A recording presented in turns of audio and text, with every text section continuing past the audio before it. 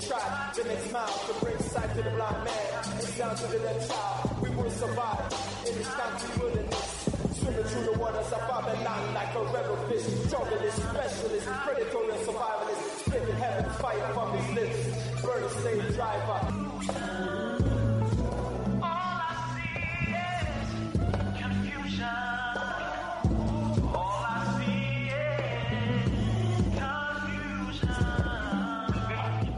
Welcome, listeners, to Time for an Awakening on Black Talk Radio Network, new media for the new millennia. This is a history and the current events program from a cultural perspective. We find this program necessary because Hosea 4:6 states, "My people are destroyed for the lack of knowledge." But we as a people will turn this around. Proverbs 4:7 states, "Wisdom is the principal thing, therefore get wisdom. With all that, get an understanding." Again, welcome to the program this evening with your hosts, Brother Elliott and Brother Richard.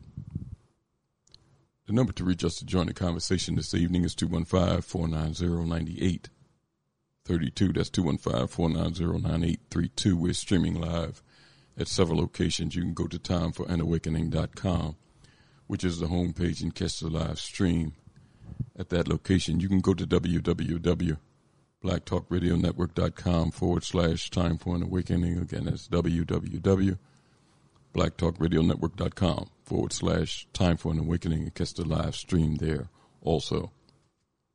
You can go to abibitumi.com. That's abibitumi.com/Time for an Awakening, and the live stream should be streaming there. Or you can download the TuneIn radio app to any of your devices. TuneIn is a free radio app. And in that TuneIn search engine, just type in Time for an Awakening.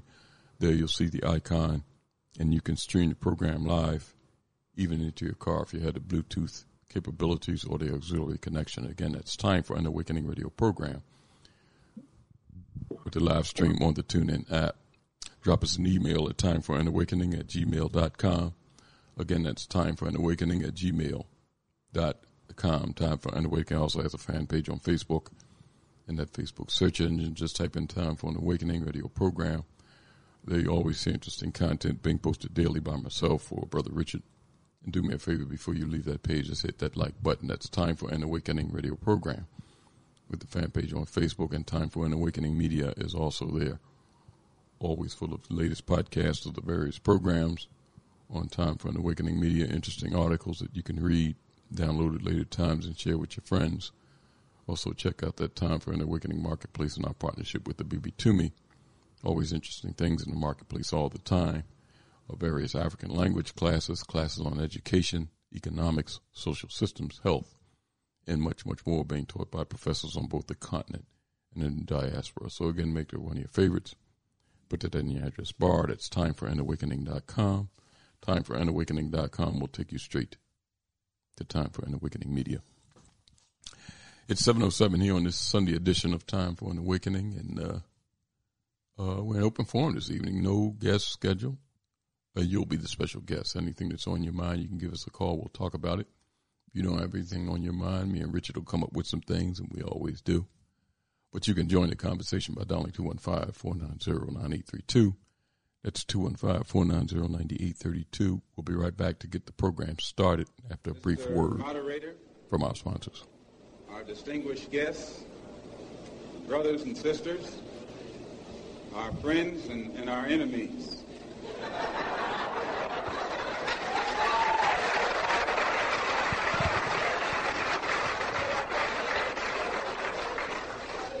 Everybody is here. You are listening to Time for an Awakening Media, part of the Black Talk Radio Network. For podcasts or live programming, hit them up at timeforanawakening.com.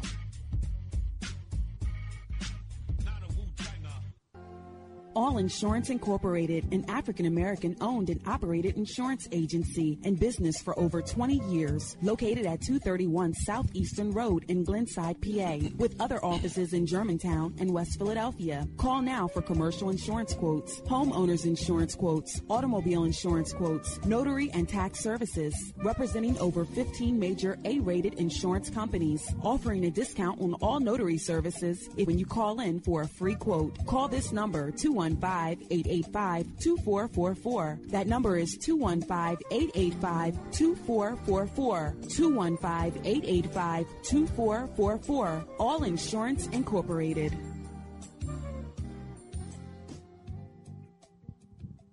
Before your roof becomes unruly, call Dooley. Dooley Brothers, specializing in shingle, rubber roofs, gutters, downspouts, and vinyl sidings. Call for your free estimate today. 215-224-3882. That's 215-224-3882. Dooley Brothers Roofing, the roofing experts you can trust. That number again, 215-224-3882. 215-224-3882. Before your roof becomes unruly, call Dooley. RG Electrical Inspections provides electrical inspections for realtors, licensed electricians, and homeowners. Licensed and insured underwriter, serving Philadelphia and surrounding area. Call today, 484-268-9837. Overworked? Suffering with an underperforming company, headache customer, staff, or vendors? Or are you a startup who wants to get it right the first time and avoid the costly mistakes? We turned a $24,000 a year odd job handyman service into a 7-figure high-end custom home builder and commercial contractor licensed and operating in 3 states. This is just one transformation created for entrepreneurs like you in various industries around the country. Not what you're used to from accounting and business consulting? Well, welcome to New Business Solutions. If you're ready to go beyond advising, coaching, and training and get implemented results, call 301-244-9072. Let New Business Solutions apply the best comprehensive administrative, accounting, operations, human resources, management, sales, and marketing to help you actualize your vision for yourself and your company. From anywhere nationally, call 301-244-9072. Spelled new as in numerous on your device right now. Book your free consultation at newbusinesssolutions.com. History is a clock that people use to tell their political and cultural time of day. It is also a compass that people use to find themselves on the map of human geography.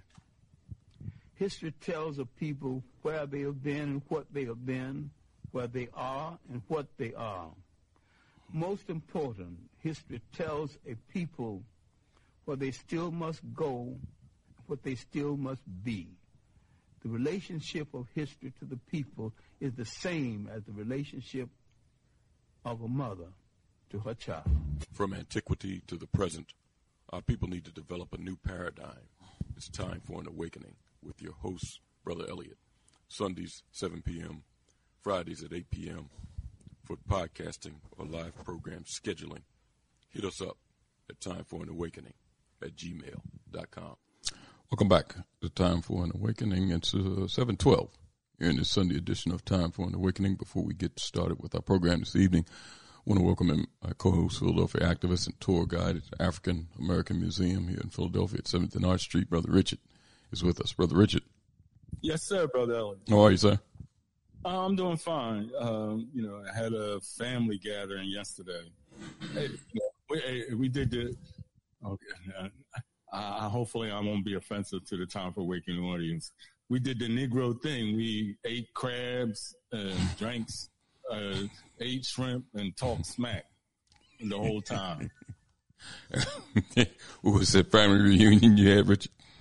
No, it was just, a gathering, my brother decided we needed to get together and my sister, pulled over. But it just reminds me these kind of activities, how important they are in order to, one, create this intergenerational communication between, our family members, two, to just keep us together.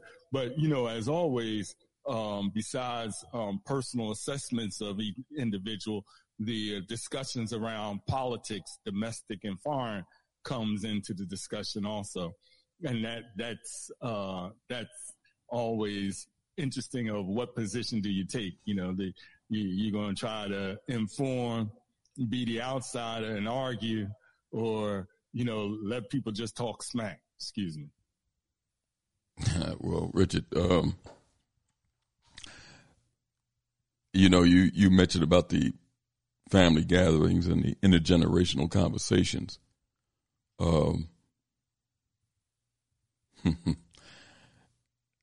That kind of reminds me of maybe some of the subjects that we might touch on this evening, because this government that we live under and the Europeans that facilitate policy is now trying to dictate family discussions, if you understand what I'm saying, Richard. Yes. Intergenerational, intercontinental, every aspect. It's necessary for it to be monitored and controlled. I know you want to mention some things about that this evening. There's a couple other things I want to throw in the discussion also as we go forward.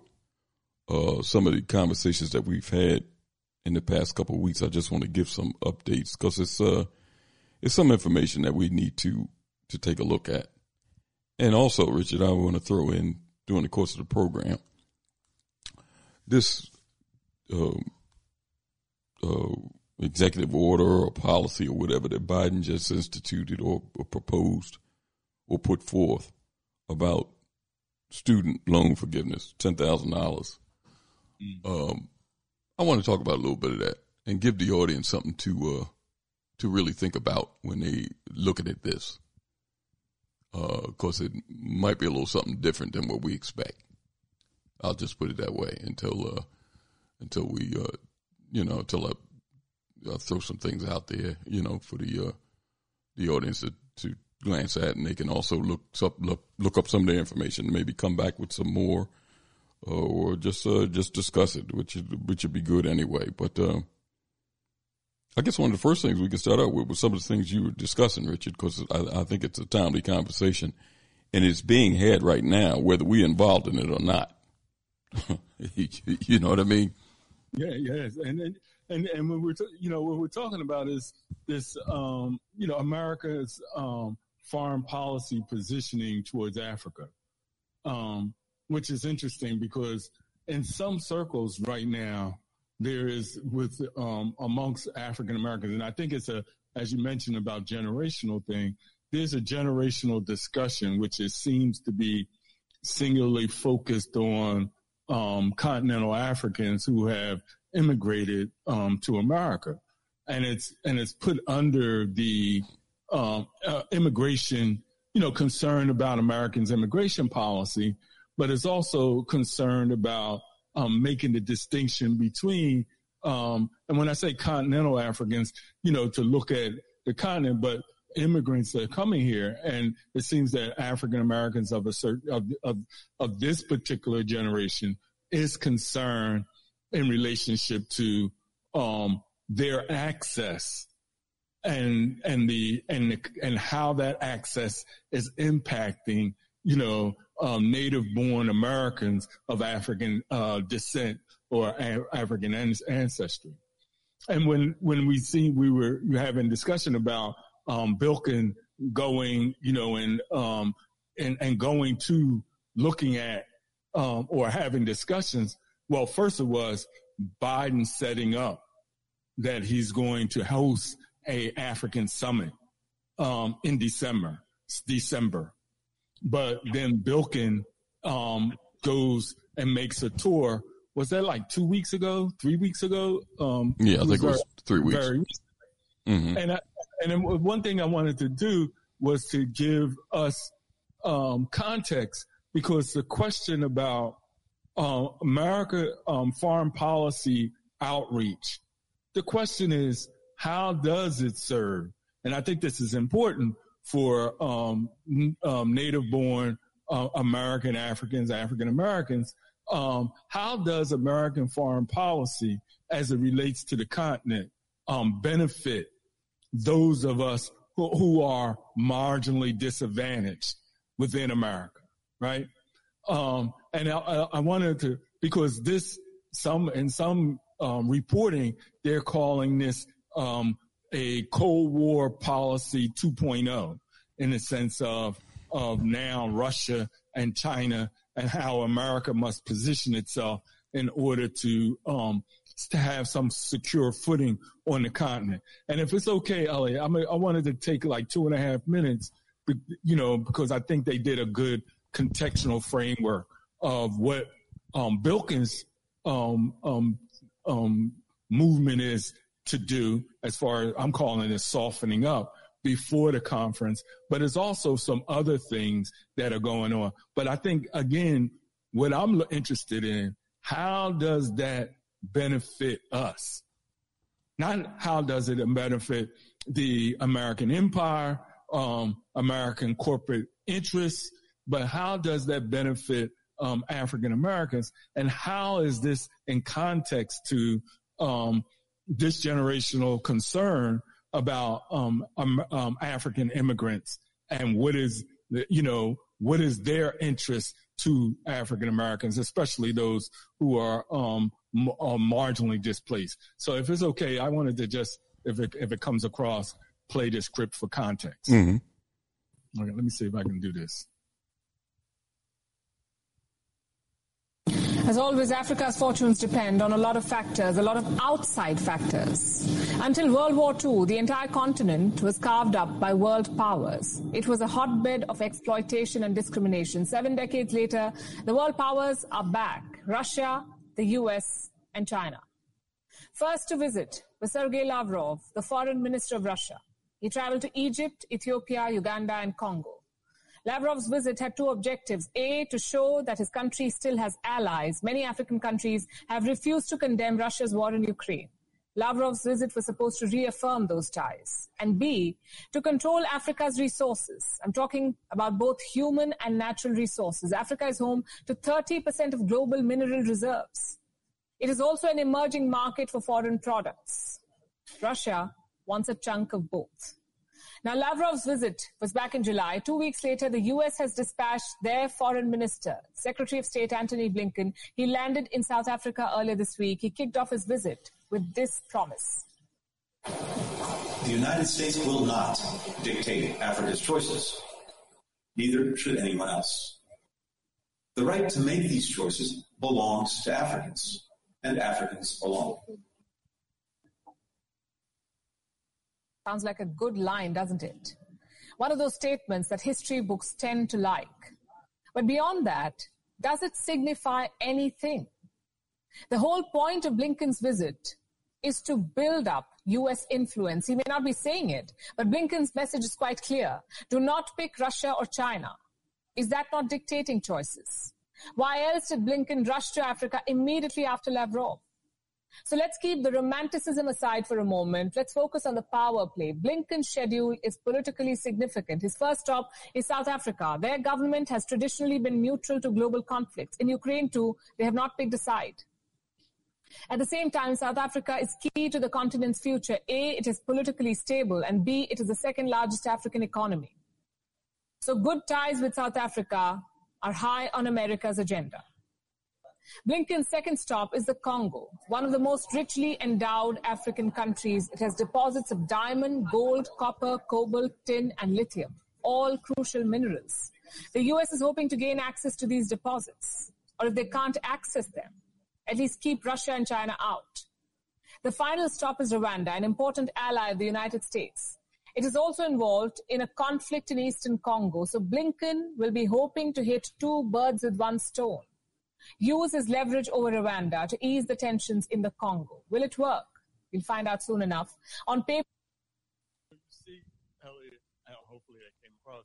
You see, there is a broader strategy that is at play for the U.S. in the context of trying to position themselves.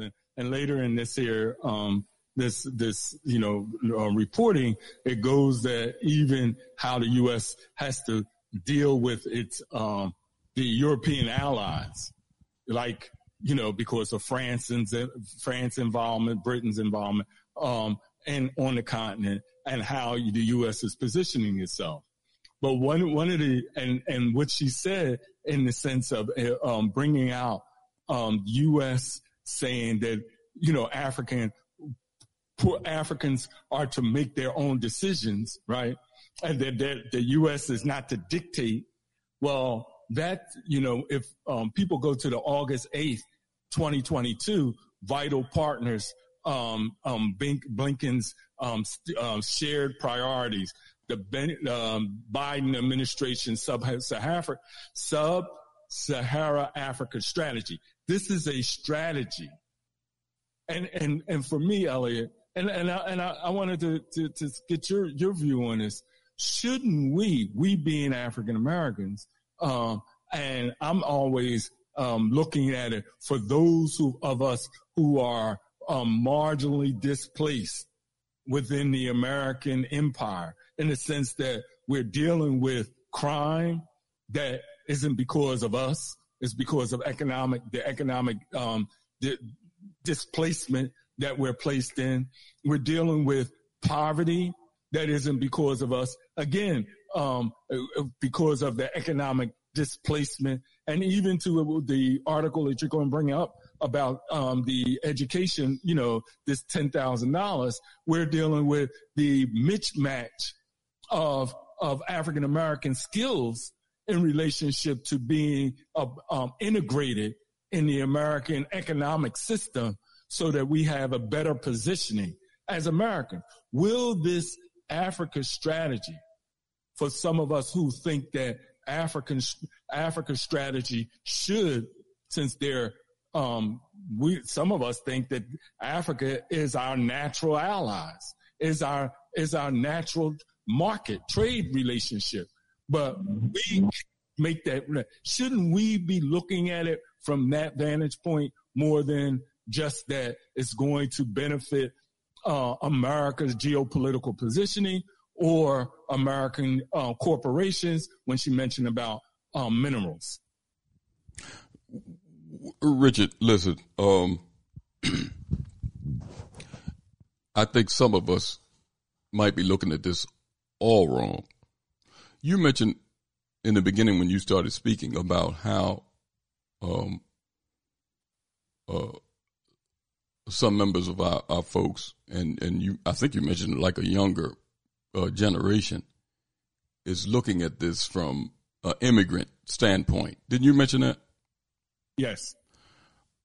Now, we might be doing that. We might fall victim to that game. These Europeans that's making these policies, Richard, they're not dealing with it like that. They're not even thinking about that. To them, that's foolishness. To us, it should be foolishness too. Because they're looking at both of us the same. We are. But they're dealing with both of us the same way. You understand where I'm going, Richard? Yes. Now, let's look at it from just a policy standpoint. Being that we're disconnected, now, no matter how we want to feel about this American project or this America, our roots stem from the continent. That's what we are. We're Africans living in America. So it's always going to be a connection there, whether we personally want it or not. You agree, Richard? Oh, yeah.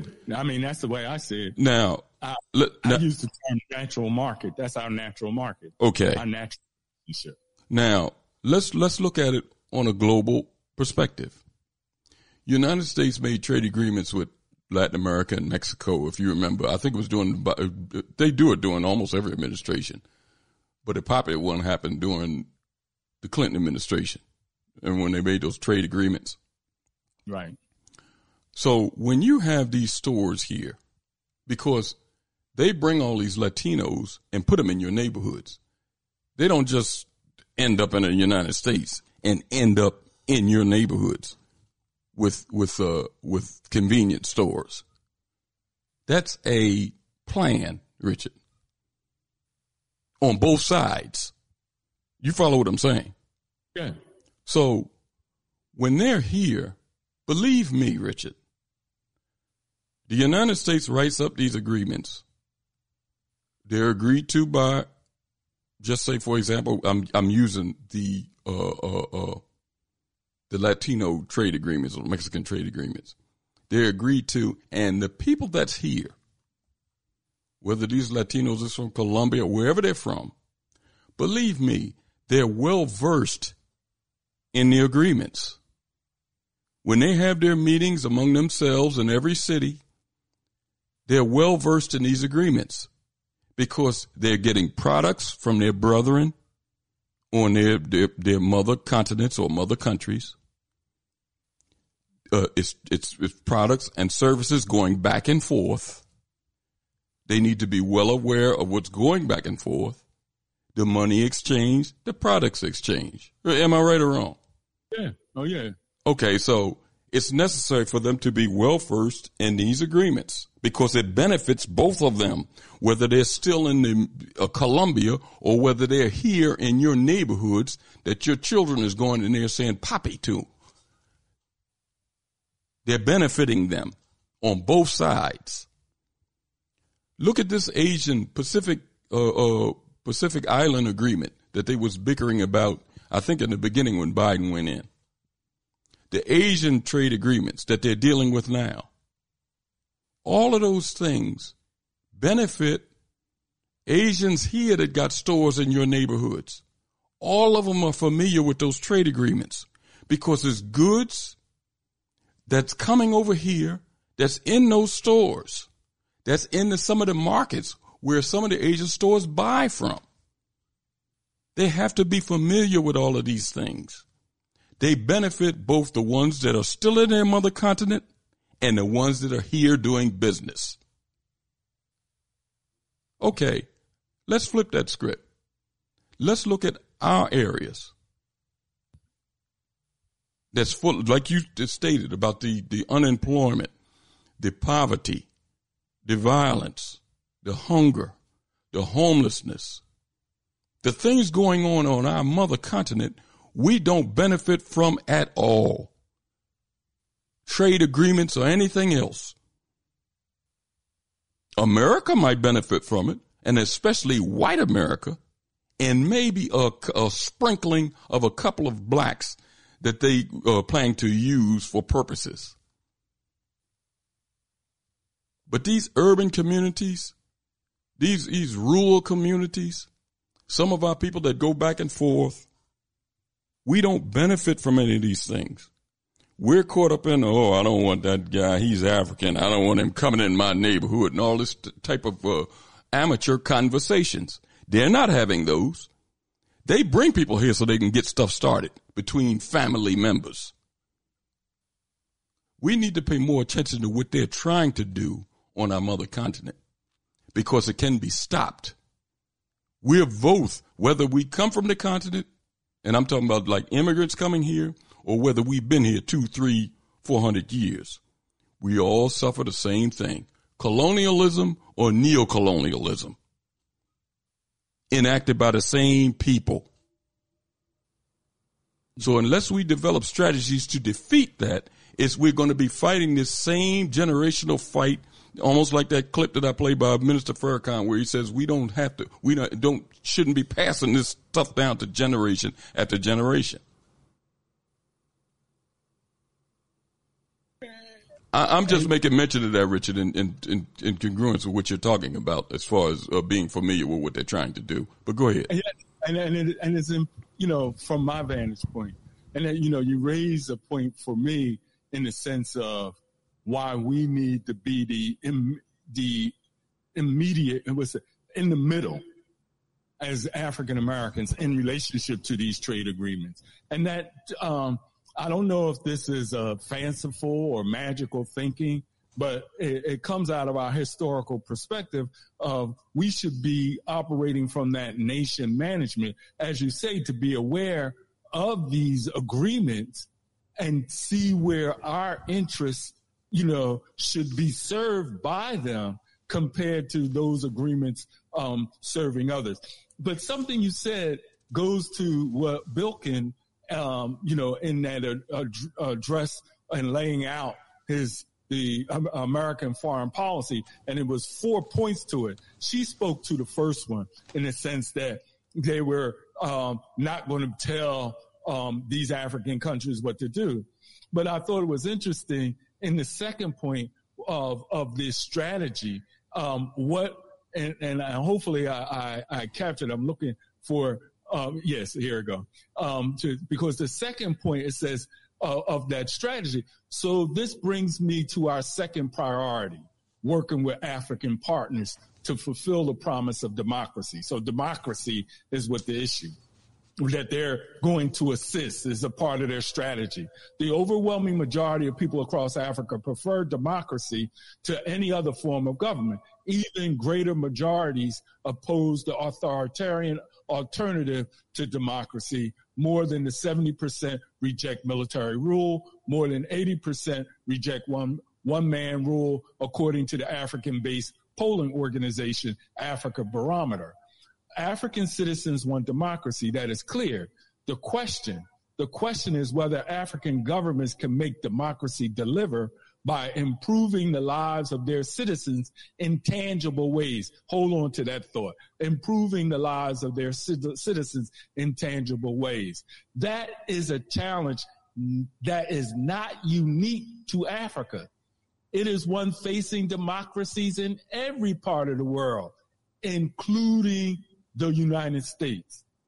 I thought that was interesting because as we look at it from our self-interest, obviously American democracy has not benefited a people who have been here 400 years, have decided to stay here in spite of all the cultural, military, terrorism, policy that has been in it against its development here, even to the skill development need to flourish here. Or as we heard in that clip she played in relationship to the relationship that U.S. will have with South Africa. But didn't we just have a discussion of how the U.S. white farmers have with South African farmers and moving them here and paying them more than African American farmers that have been working those farms for 20 years? Is that the kind of relationship that the U.S. foreign policy will work out? And will it work? And is that working in the best interest of a people who identify themselves as American and should be the intermediaries in relationship to American foreign policy as it benefits not just the American nation state, but it benefit American citizens, as the examples you just gave with the Asian trade agreement, the South American trade agreement, and here you have America, even as it's talking to Africa. They ain't talking to us, saying they failed to represent democracy.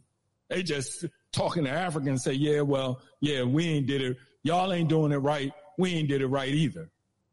I think that's another important point to reemphasize why, as you said, when they're creating these policies and they're creating these trade agreements, why we should not just be aware of them, but we should be navigating, marshaling, massaging those policies so that they benefit our interests.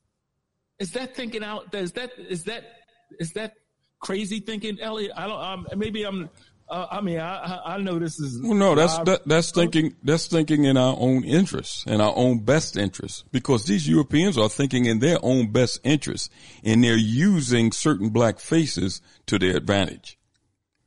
And a lot of them are willing partners. I'm not saying they're being forced at all. No, but they're willing partners. And as we discussed earlier, and this, what we're supposed to do is tie all this together. When we talk about who is on the foreign policy, foreign affairs committee is that in the Congress? The African American is head of that committee at this point that created the recent policy that provided the opportunity. I apologize, y'all. My mind's slipping, but Who is the head of that foreign affairs committee for the representatives? But his point. Oh, you're talking about Gregory Meeks. Yes. Yeah, well, I'll share something about him in this article. I'm gonna read. I mean, that's the point in relationship to, and I'll just close with this, because not only is Bilkin and Biden, Bilkin's massaging the way, Biden's going to pull them together. They've already, this is July 26, 2022 report. Ambassador Kathleen Tai to host an African Growth and Opportunity Act ministerial meeting during African Leaders Summit on December 13th, 2022. Do we have an African American Leaders Summit in relationship to growth and opportunity? And it goes, so that's I'll just, and guess where it's being held? In South Africa. The following December 13th ministerial, the next meeting of the annual U.S. Sub-Sahara African Trade and Economic Cooperation Forum will be held in South Africa in 2023. To your point, should we be up on this, and should we be in the middle, and should we have the right kind of leadership that reflects our interest to where it drills down to the most vulnerable so that we can benefit from these relationships? Because if we ain't benefiting, we have to ask the question, who is? Oh, we already know who is. There you go. We already know. Richard, it's an article I want to share, and it goes to something that one of the listeners to the program, Brother Otis, talked about. He shared with us in the chat room. But before I do that, if you go to the listening audience, if they go to the U.S. policies towards Africa, I think it's state.gov, and look at it's 5 points there. But, Europeans just can't. You can't. What's that? I think Gamble and Huff wrote a song. I forgot who sung. I think it was Harold Melvin and the Blue Notes sung it. You can't hide from yourself.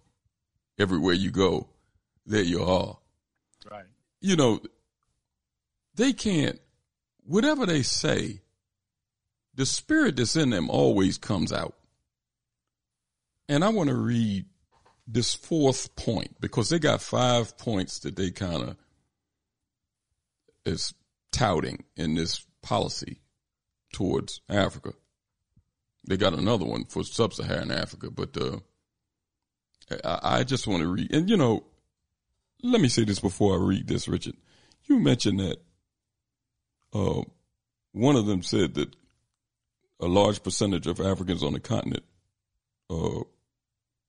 appreciate democracy or something like that. Didn't you say that, Richard? Yeah. Well, here's a news flash for Europeans. All of these forms of government that you see now on this planet stem from the continent. So our people are very much familiar with these forms of government when Europeans was running around abusing one another halfway on all fours before they stood up straight. The problem is, it's not democracy necessarily. It's the capitalism that's involved, which leads to abuse. That's the problem, Richard. And here, when this form of government was started here, you were the capital that was being exchanged, that millions and billions of dollars was derived from. And you still are, to be honest. I don't want to say you, but we all in this together. But let me read this 4th point before I share this other article, Richard. And there's some other things I want to throw out to the listening audience too, so the callers can get involved. This is from the U.S. policy towards Africa, from the State Department. Let me the fourth point here. It says fourth. Now check this out. Listen to the language, Richard. Fourth, conflict. The United States plays an important role in promoting peace and stability in Africa. Listen, that's bullshit from the beginning. Period. Look, hold on a second. I'm sorry. It says the United States plays an important role in promoting peace and stability in Africa. We recognize that millions of Africans grapple with daily growing insecurity, from crime to violent extremism to internal armed conflict. We engage diplomatically with African, regional, and international leaders and institutions to reduce and end conflicts in the African countries such as Ethiopia, Sudan, Somalia, Mozambique, Cameroon, Mali. Because violence in these places steals the futures of Africans. Wait a minute, Richard. Africans is grappling with growing insecurity from crime, violent extremists, and armed conflict. I mean, what are you talking about? Who are you talking to? I mean, is America exempt from that? Who put you in a moral position to talk about what some, and half of this stuff, no, more than half of it is fueled by you. These Europeans that's putting this crap out here, it's fueled by them. Let me continue. These conflicts have given rise to terrible atrocities such as gang rape and ethnic targeting, and creating humanitarian disasters like child malnutrition and forced displacement of millions of people. These conflicts set back development and fuel cycles of grievance that perpetuate insecurity. We also provide assistance designed to professionalize African security forces so they can better protect their citizens. You need the United States to do this, Richard. So they can better protect their citizens, secure their borders, and cooperate with neighbors to combat common threats. We're providing our African partners with training and equipment. We stress the need for concrete action to meet humanitarian standards and ensure accountability for instances of abuse. So we're going to hold them accountable, Richard. They don't live up to our standards. We're going to hold them accountable for instances of abuse. I mean, I really can't believe what I'm reading. These people are so arrogant, it just oozes out of them. I don't give a damn if people don't like it. Oh, that's a bigoted statement. It's true. Read it for yourself. Listening audience, go to the site and read it for yourself and see what you get out of it. It says, let me finish. We are mindful of the root causes of conflict, which include marginalization, exclusion, lack of economic opportunity. Oh, wait a minute. Richard, hold it. What did I just read? Let me read that again. We are mindful of the root causes of conflict, which include marginalization, exclusion, and lack of economic opportunity. Wait a minute. Are you talking about Africa, continent, or are you talking about Philadelphia? There you go. New York, Baltimore. These people, man, I'm telling you. Let me finish it, Richard. I'll read that portion again. We are mindful of the root causes of conflict, which include marginalization, exclusion, and lack of economic opportunity. To address these conditions, we partner with African governments, the private sector, and civil society to promote good governance and expand economic opportunity, especially for youth, women, and minority populations. The absence of peace and prosperity drives a migration that is destabilizing to neighboring countries and regions. We promote good governance and expand economic opportunities, especially to youth, women, and minority populations. How are you on the African continent talking about some minority population? Well, what the hell are you talking? What these people? I'm telling you, Richard, the pride and arrogance in them. You're not going to change that. It can't be changed. I can't believe what I just read. Hey. This is in their policy. This is nothing backdoor that they don't want you to read. This is their policy towards your mother continent and towards your family that you've been ripped from for the past 200-300 years. They don't want you dealing with them. They're going to deal with them. And deal with the same problems they say they're dealing with that is being caused here from the challenge that they're creating here. Oh, my goodness. Man. Richard, let me read this. And there's a couple other topics I want to throw into the mix, but let me read this. This was, and I think Brother Otis was at one of these meetings, and he can clear me up if he wasn't. I know he had some challenges with where he was at, where he couldn't come on because of the location he was at before. But let me read this. This came from a published report in Black Agenda Report. And the header says, West wants to change regimes for itself. Africans strategize against Western-backed leaders toward freedom. Silver Springs, Maryland. The United States and its European allies only care about human rights violations when it benefits them. That's what a few dozen members of the Horn of Africa and East African diaspora agreed upon as they gathered August 13th outside of Washington, D.C. The regional conference of the National Unity Platform, a political party in Uganda, brought together members of the country's diaspora from the New York City and Washington metro areas to strategize how to tackle U.S. meddling that props up leaders. The West wants regime change for itself, not for Africans. We remember Libya, says Dr. Behanu Tay, chair of the Global Ethiopian Advocacy Nexus and member of the Ethiopian Public Affairs Committee. He was referring to the 2011 U.S. NATO invasion that turned the most prosperous African country into a war zone that hosts slave markets.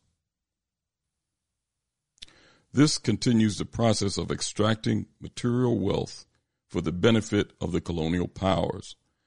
Loan programs through the International Monetary Fund and the World Bank are seen as tools to subjugate and profit off of oppressed countries. Tay refers to Western aid as opium. Encouraged conference attendees to get better organized for struggle. Aid is not only an instrument of Western neocolonialism, but of underdevelopment. The party's regional conference included attendees and speakers from countries outside of East Africa and the Horn of Africa, including Chad, Nigeria, Senegal, Sierra Leone, Guinea-Bissau.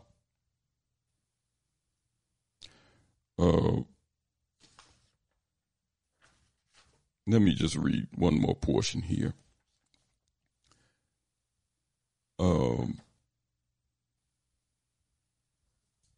The meeting notes from the August 8th convening of the United Nations Security Council shows officials pointing out the Ugandan government's support for Daesh affiliate group. I know I butchered that name. The violence in the in the Republic of Congo has internally displaced 5.6 million Congolese, while 990,000 take shelter across the African continent. In February, the International Court of Justice ordered Uganda to pay $325 million in reparations to of the Democratic Republic of the Congo. The U.S. Chamber of Commerce International Trade Administration encourages U.S. companies to do business in the Democratic Republic of Congo, citing tens of trillions of dollars in mineral wealth. The Congo is one of the most blessed places on earth, says Tay. Sadly, the agents in the neighborhood, Kagame and Museveni, are facilitators of looting the Congo for the West.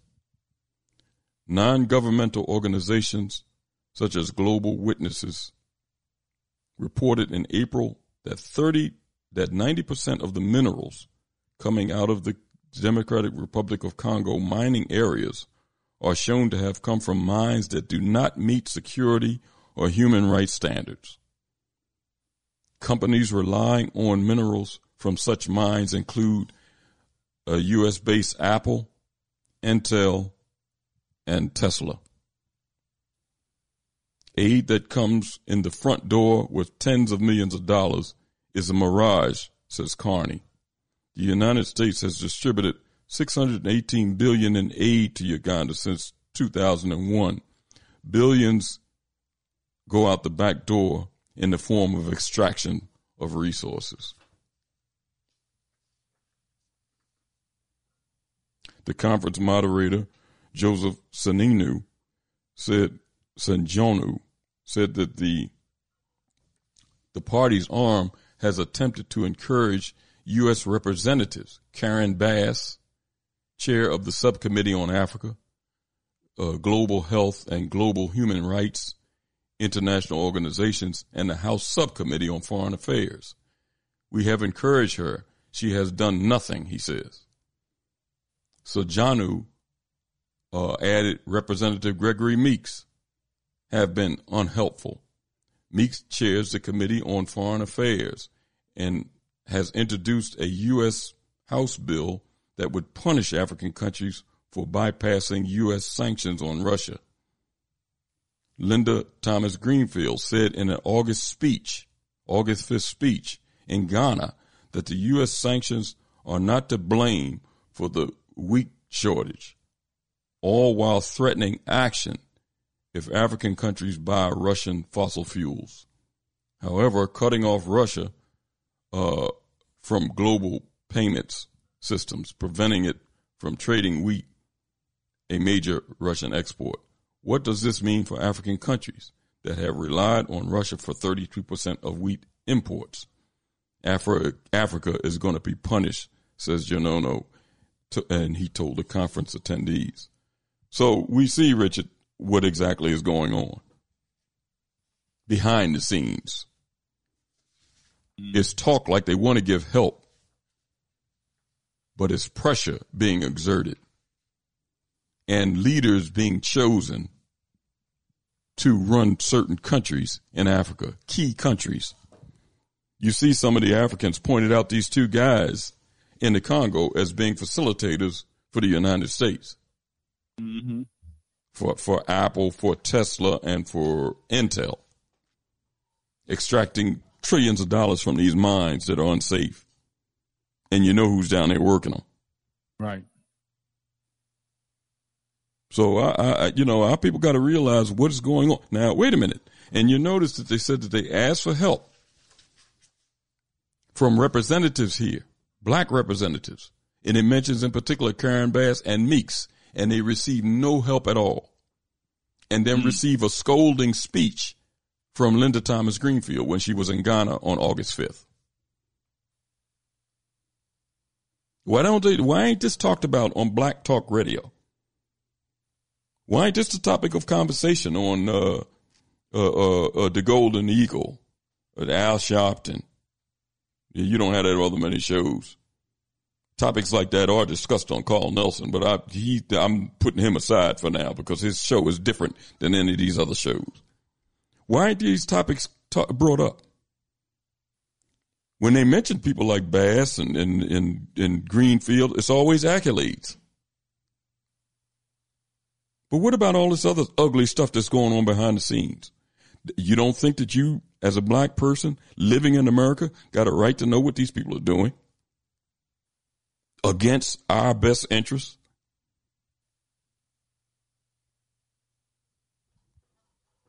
And you know, it just brings more and more that we need to fluff out because, you know, on one hand we say we recognize that we have a history here. We have principles that have guided us through this here journey in America where freedom was defined and making that distinction of what freedom is, different than what freedom was, as you said. Freedom for European Americans was that Africans, or now those of African descent, or those who now identify as freemen or African Americans, were property. Freedom was okay. That freedom of maintaining that property, even for them to go to war, was okay. But African American, had a different notion of freedom. When Haiti gained its independence, the notion of freedom was that Haiti was just to overthrow an unjust governing system and to provide access for only African American. And that's in that period. Even, up to a lot of people feel that what happened in Libya was not just. It could not have been just. Those people were not living in any condition, no matter what you thought or felt. But look at the state of that now. As African Americans, is that the type of policy that we endorse? And if that's so, then that's something that we have to wrestle with internally. Because I don't believe the majority of us, and it isn't clear within our own history that was just. Going into other countries and actually accusing them of something they didn't do, and then blowing them to oblivion and creating a situation for people worse than they ever had when they were dealing with as they define. Now they're saying they're not going to define what is right for you, but then they define what was right, and look at the condition of that country now. And look at the condition of our communities now. Wow. There's a lot to be explored in there. Richard, I want to, before we take a break, got some calls on the line. I want to introduce a couple more subjects here. We talked last week, and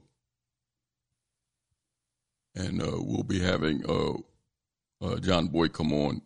I don't know whether it's next week, but sometime because September's here. So sometime in September to talk about what has happened and the double cross by this government, both Democrats and Republicans, this government, in reference to black farmers. And if you remember what he said last week about when it was black farmers, that language was in it before.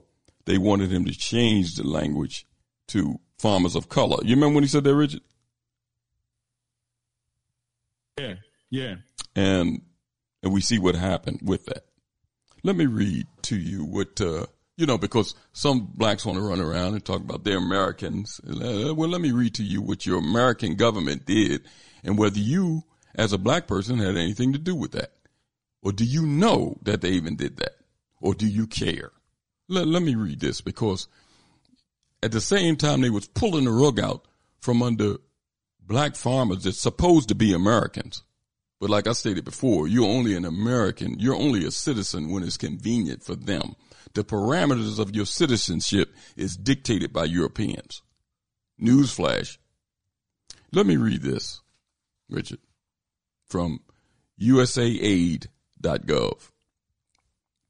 The United States announces 100 million Ukraine agriculture resilience initiatives. This was a press release.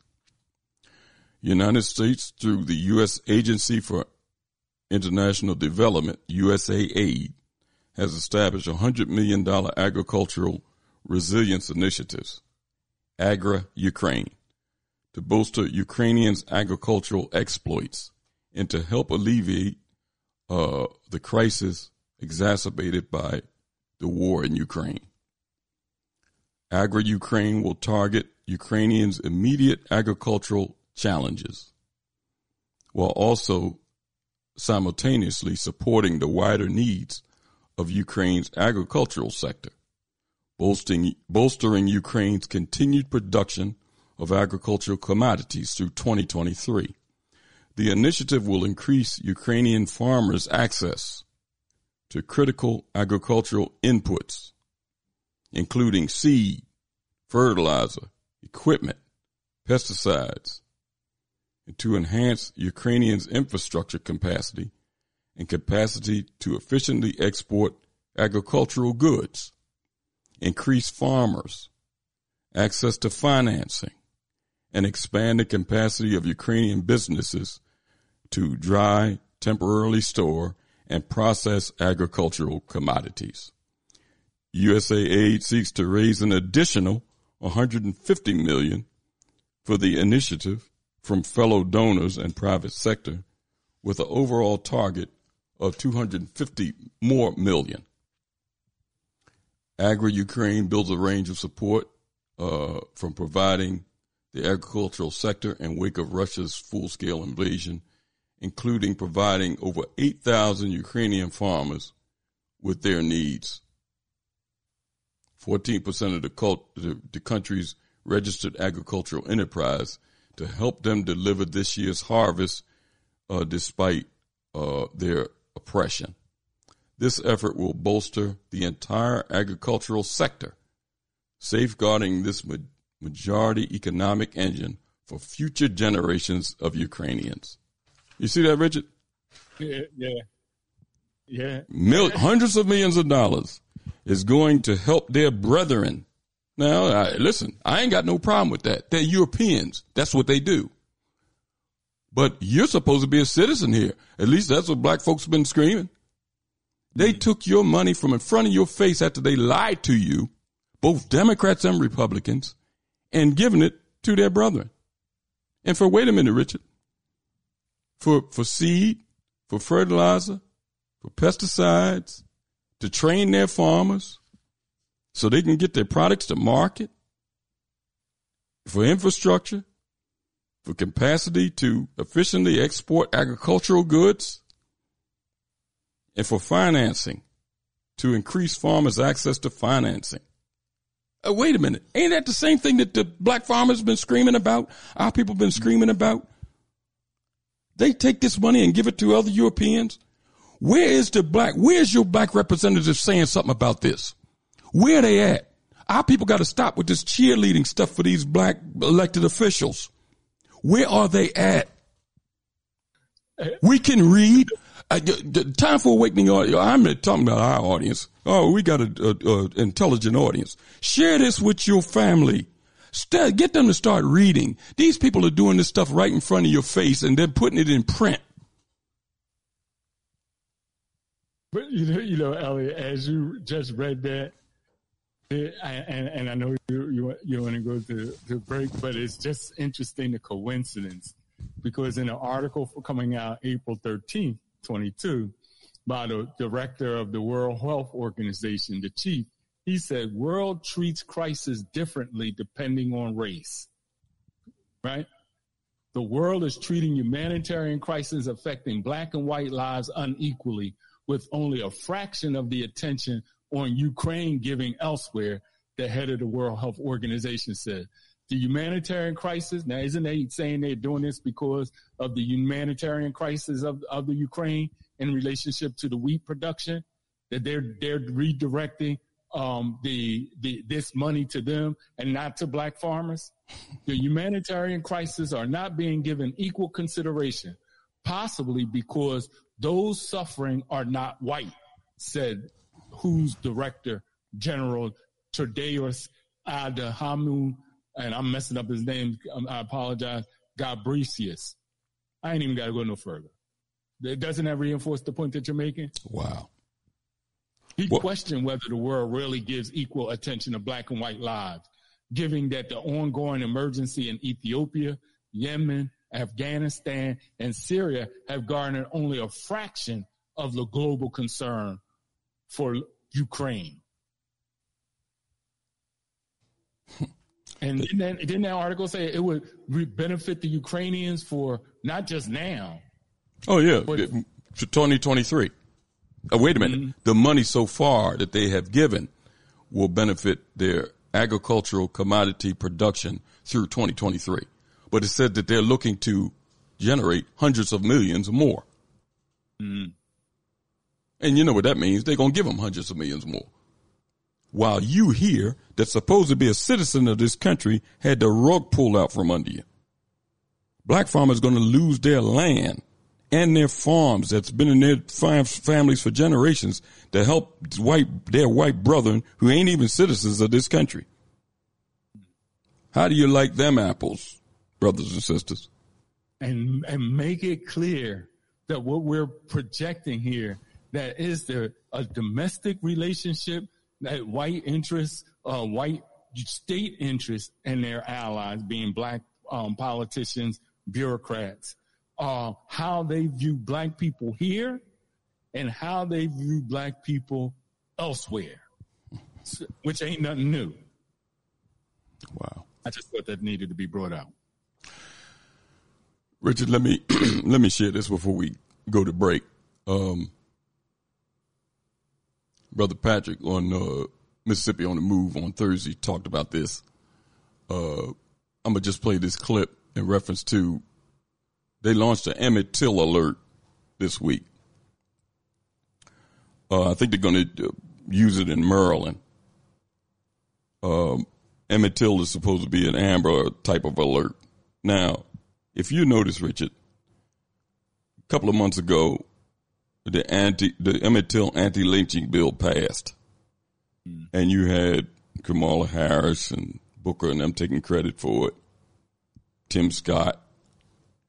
And now all of a sudden, after our people, including the Emmett Till family directly, and our people in general, didn't get justice for Emmett because the person that was involved that started this whole thing is not going to be prosecuted from what they said. Now all of a sudden this app comes out, the Emmett Till alert. All of this stuff, smoke screens. Emmett can't get justice. Black folks can't get justice for this, but we'll give you an app. We'll give you an anti-lynching bill. When these white supremacists ain't doing like they did when our great-grandparents was alive, just running willy-nilly, grabbing a black person, just stringing him up. Now you got the cops doing it. They're doing the lynching, but you can't touch them. They do it, and they just get off with it. Let me play this clip and see if you notice something a little strange in this, what they're announcing in reference to this app. Let me play it, Richard. Snowden, who is live with us here on Fox 5. Sir, good evening. Thanks for joining us here. Good afternoon. I'm the former Civil Rights Director for the Office of the Maryland Attorney General, and we did today launch our privately funded Emmett Till alert system. And explain to me how this works, because in what circumstance would you deploy this system? Well, first, let me just quickly say that this system is named after Emmett Till, who 67 years ago was murdered by white supremacists in Mississippi. So what would happen is when there are hate crimes, and there have been many hate crimes in the state of Maryland, we have put together an alert system that when a hate crime takes place, every black elected official in the state of Maryland will be notified. All major civil rights organizations, the NAACP, SCLC, the National Coalition of 100 Black Women, etc., will all be notified of a hate incident or a hate crime. This allows us to have a rapid response to hate crimes. We've had a number of hate crimes in Maryland. Many of them have gone unsolved. And it's our hope that by putting this together, this alert system, we will be able to inform the community how widespread hate crime is in the state of Maryland. So we mentioned we compare this to the Amber Alert system, but this would be different in that this would go to a select group of leaders, not necessarily deployed like we see with the Amber Alert on road signs or over That's broadcast. Correct. Okay. Who makes that call? Who would determine what would be an Emmett Till alert? Well, and I should say this to you. They will come in three different levels. One would be a low level, 2 medium level, and of course third would be the highest level. And it's based on the severity of the crime. For example, mass shootings would be obviously a high crime. Vandalism would be in a low category. And that call is made by myself and several other members who are retired law enforcement officials who will make the determination at what level of severity we should put this out. So there is nothing like... Richard, but it's only about another minute. I'm going to play it. But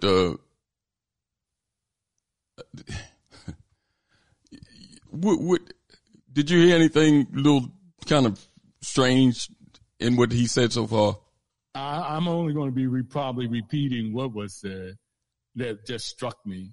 The government of Maryland, private money, which okay, paid for it, and ex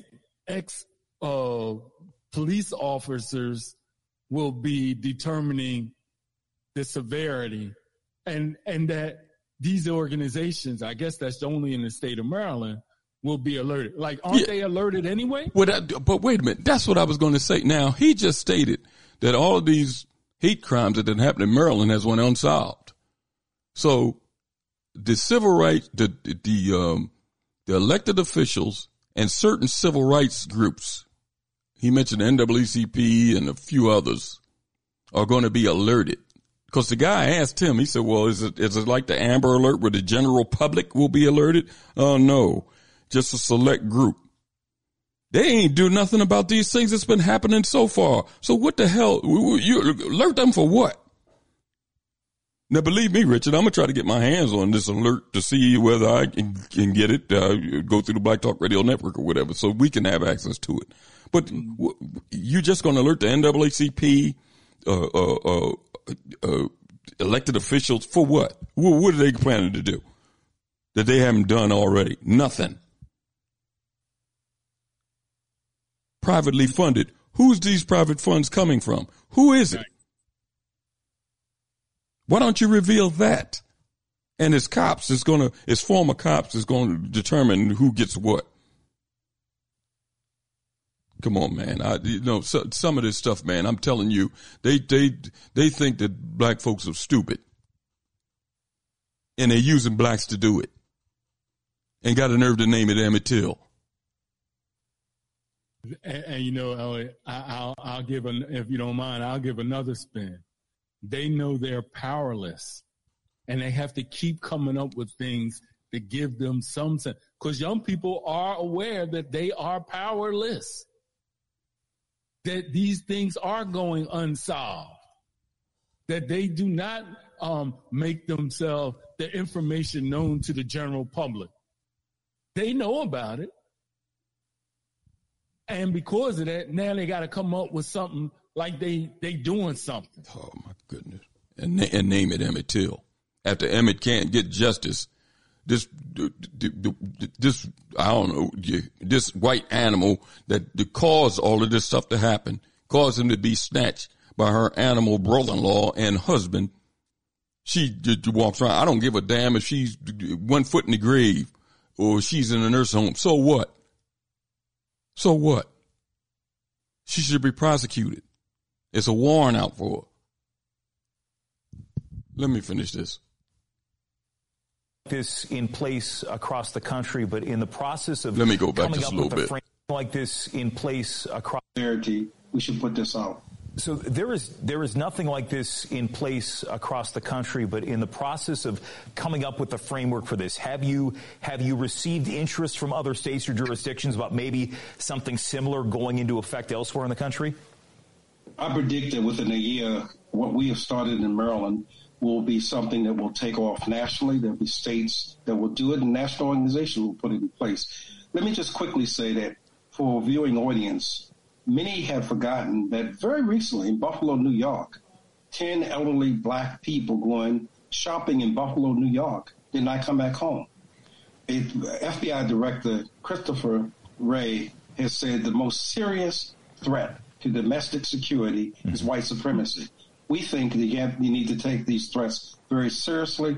We're getting our community prepared because we think what's coming is not going to be nice. Mr. Snowden, I have one last question, and if you can respond quickly. We mentioned the circumstances in which this would be deployed.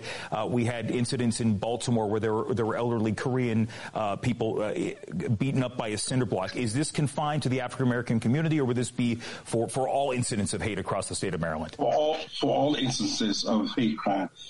It's really focused on people of color who have many times been the victim, and Asians fall in that category. Carl Snowden, sir, thank you for joining us, giving us some insight on this.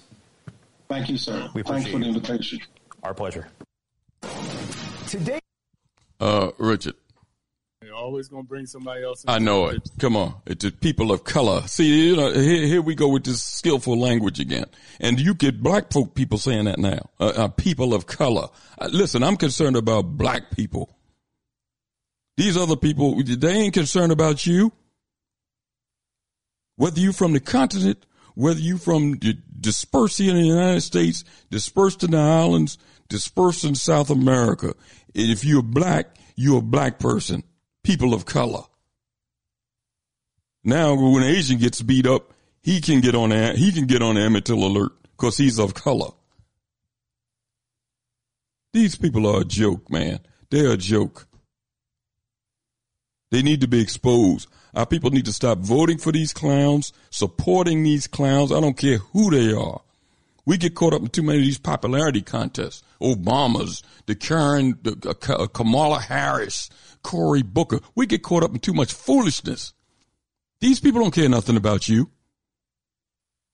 We have to get law enforcement, military people, even the lawyers. We have to get ordinary people head of these, even if they're the old ones, they still around, who really have the heartbeat and the compassion for black people in these organizations. Because you see more and more these here law enforcement people are the people who are developing these policies. Now, they ain't for Americans. Now it's for people of color. And it wouldn't even come out. It would have came out like it was just Emmett Till. The symbol is like it's for black people. For black people. But it's for everybody. And only the question came, well, you black people can't have nothing for yourselves. You know that, right? So is this for everybody? Because it wasn't including white people. It ain't a hate crime thing for all white. When Jews have, I don't even have to bring it up, but it ain't for everybody. And so, listen, go ahead. Finish your thought. It's crazy. That's all. Let me say this, because this directive comes from the quote unquote top. And when I say top, I'm talking about the white folks dictate to some of the top black officials the language they supposed to use, and they use it. Now, here's an example of what I'm talking about. I'm going to play two examples before we take a break. Here's Kamala Harris. When she announced, and this was in March, when they announced the Emmett Till anti-lynching bill, did it on the White House lawn with her boss standing there, Joe Biden. Listen to what she says in the beginning to prove my point. Let me play this. You who have written about it, maintaining your family's legacy of speaking truth always. So thank you. It's good to see everybody. President Biden, members of Congress, I have to shout out to the CBC, to my fellow Americans, thank you all. So lynching, well, we know it's a stain on the history of our nation. Since our founding, and in particular, in the century following the Civil War, thousands of people in states across our nation were tortured and murdered by vigilantes. They were dragged from their homes. They had ropes wrapped around their necks. They were hanged, burned, drowned, and dismembered. often, as the president said, as their families were forced to watch. Richard, did you hear what she just said? Yeah. Thousands of people was dragged from their home by vigilantes, and they were hanged, burned, thousands of people dragged from their home. What people? She don't say thousands of people were dragged from their homes. What are you talking about? By vigilantes. What vigilantes? Who were they? Why this ambiguous language when it comes to pointing the finger of blame at these Europeans? But she said there is no racism. Well, maybe that's why she said that. But I'm saying that this directive of using this language, white folks always try to play games. But now they instruct some of your leaders to use the same language. Listen to Cory Booker when he's been interviewed by this guy asking him about racism directly. And I think Brother Otis, because he shared this with me, and it's been 2 months before I got around to getting it out. But let me play this. This is another example. First, it was Kamala Harris with this gobbledygook talk around language. Now listen to Cory Booker doing basically the same thing. Darn, if I can find it, where it is. Oh, here it is. Hold on. And so, look, yes. So I really want to get into the practical, but I want to start with the heart, please, because this idea that the bigotry that is evident in this country is somehow an American problem. No, bigotry is a human problem. And I can show you all around this country, all around this world, what has been the investment of Americans as blacks took up arms in every war to fight for this country. From Crispus Attucks, the first person to die, arguably, in America, to men and women who are fighting now. It's a fighting for an idea and an ideal that this could be a nation that represents the best of humanity. The story of America, to me, is a story of people trying to make this a more perfect union where we are a multicultural democracy based around principles and ideals and not race, not ethnicity, but the best of our spirit. And why would that be hard? I mean, it sounds like such a basic premise of... I mean, you and I have talked about this. People don't understand how fragile democratic ideals are. Right. They really are, far more than people think. So I have problems with language like they, because it's too generalized. It's reductive. Sweep everybody. I try to tell my staff, don't write me a speech where I say the Republicans, right? Because that's whipping up 60 million Americans, 70 million Americans. Right. You hear that, Richard? That's why they don't want to call a spade, so to speak. They don't want to whip up their brethren. They don't want to offend white people. So when you hear me saying that, I ain't just, that man just talking out of his head. No, you heard this guy say it out of his own mouth. They don't want to offend 60 or 70 million white folks by saying they or white people have been. Wait a minute. He said that this stuff is an American problem. Did you hear him when he said that, Richard? Yeah. First he said, wait a minute now. Because he fumbled there. Yeah, he fumbled through the whole thing. Go ahead. He said American, and then he said it's a global problem. It ain't just here now. These Negroes is crazy. They just, but I don't. And look, Elliot, when I go down that road, that stuff turns my stomach. Yeah. Because it goes beyond my mind, because it don't add up. Like you go to Crispus Attucks and you go to American principles, but you don't make the point that the American principle of even, all men are created equal didn't include the Africans they brought in. Now, that was not the principle to the Africans who became citizens or who claimed themselves to be American. They didn't, from when they said all men are created equal, they meant all men. And they were fighting against literally fighting against those who were actually engaged in the economic, political, and military enterprise of making sure that all men didn't mean all men. And they eliminated a whole group of other people who were already here, who gave them their first breakfast. We're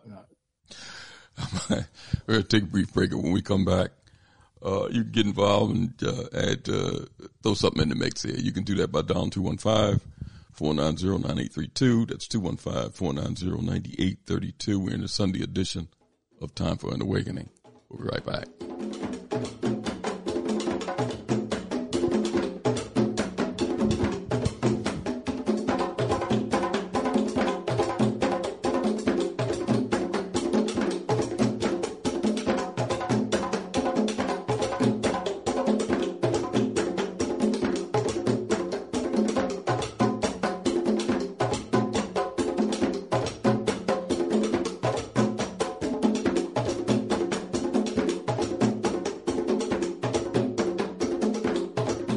To Time for an Awakening.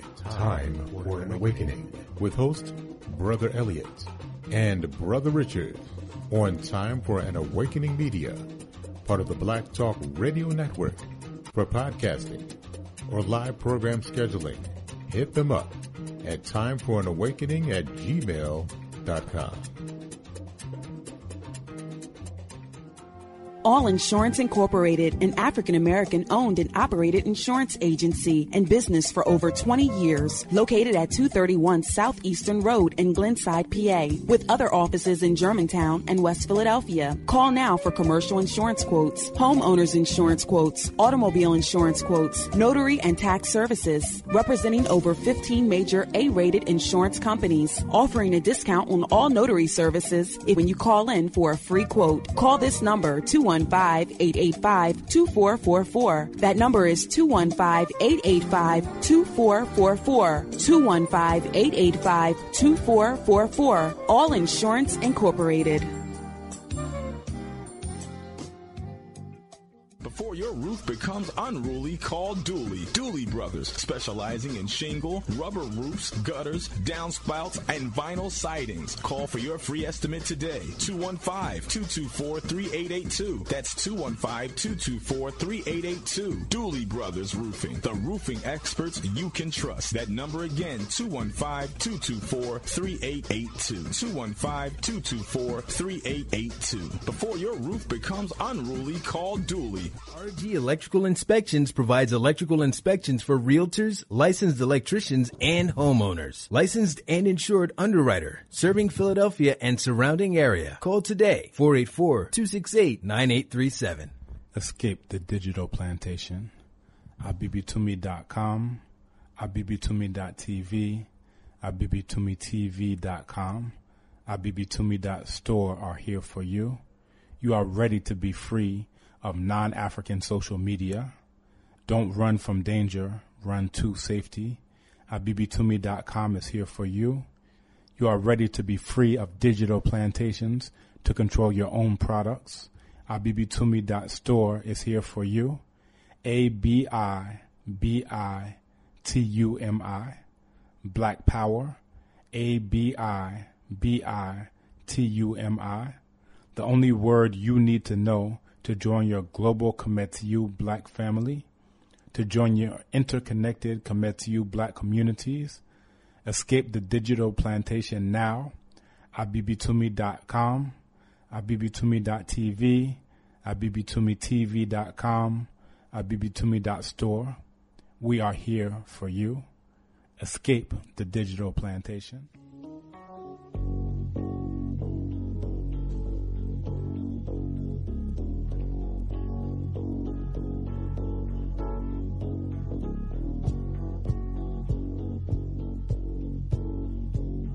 I am an African. The death of my brother is also my death. Let me put this question to you again, because many foolish black middle classes and many foolish people who are eating well think that they can sit in America and watch this country destroy the African continents and watch this country destroy African Caribbeans, and watch this country destroy Africans in Central and South America, and think that these same people who destroy Africans abroad will not be the same people who will destroy them in America.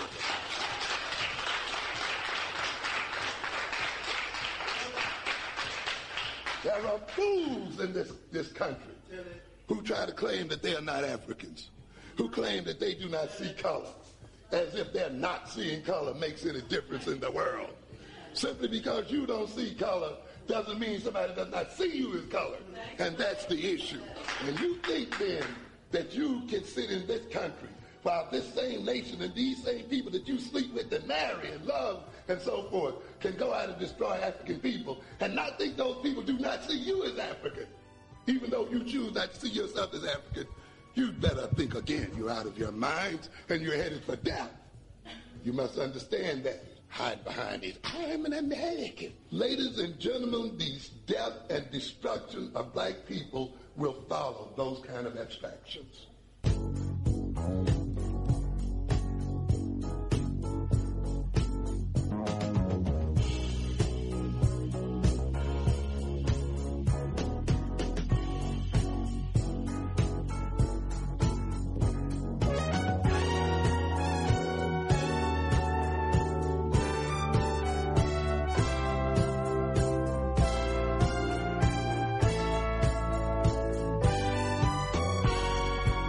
Probably the next 5 or 10 years will indicate whether or not the black man can survive.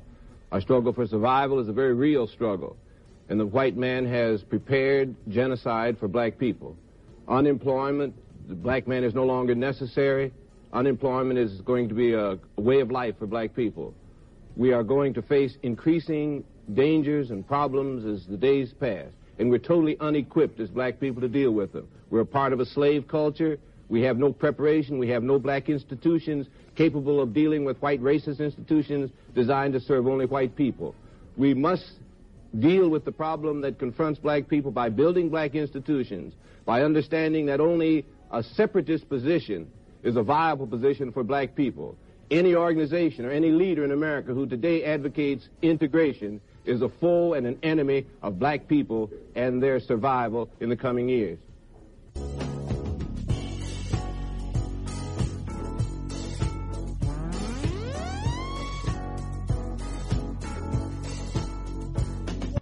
In this crooked game of power politics here in America, the Negro, namely the race problem, integration, civil rights issues, are all nothing but tools used by the whites who call themselves liberals against another group of whites who call themselves conservatives, either to get into power or to retain power. Among whites here in America, the political teams are no longer divided into Democrats and Republicans.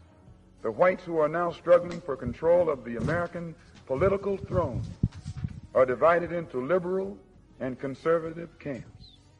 The white liberals from both parties cross party lines to work together toward the same goal, and white conservatives from both parties do likewise. The white liberal differs from the white conservative only in one way. The liberal is more deceitful, more hypocritical than the conservative.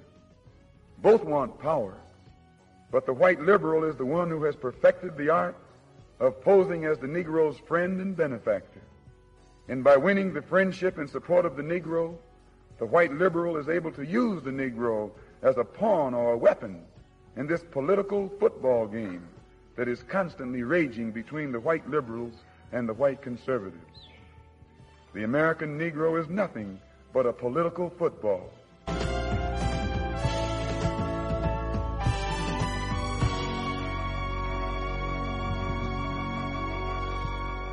You are listening to Time for an Awakening. Time for an Awakening with host Brother Elliott and Brother Richard on Time for an Awakening Media, part of the Black Talk Radio Network. For podcasting or live program scheduling, hit them up at timeforanawakening@gmail.com.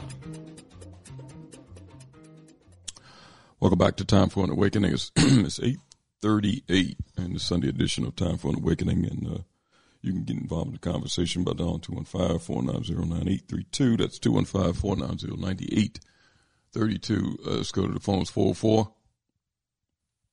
404. Let's put them on hold. Let's go to 602. 602. Yes, Brother Elliott and Brother Richard. Brother Marcus here. How are you, sir? Doing all right, brother. You know, all what the white man trying there, that's exercise in futility. Because while he over there doing all that stuff in Europe and in Africa, he ain't watching the fire that's taking place right in his backyard. See? The fire is right here, and it's coming. It's coming. So all that he's doing there, he's trying to shore up what he, shore up whatever he could save. But he can't save it, brother. He can't save himself because his own house here is imploding. His society is imploding. You see it every day. Every day you see the killing, you see the violence. See, it's a boomerang effect. Whatever you put out, it's going to come back. And it's come back. It's right here. So what they're trying, all that he's doing, just prepare yourself here. Because this place, I say, it's collapsing. See, it's like Humpty Dumpty. You remember that poem, Humpty Dumpty, had a great fall? All the king's horses and all the king's men couldn't put Humpty together again. So, while you over there creating chaos, chaos is right here at his door. Anyway, you keep on keeping on. Thanks for your contribution, brother. No problem. All right. Let's go back to 404. Maybe they back at the phones. 404, are you there?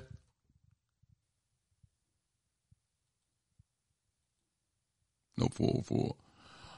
Richard, before I go to the next call, let me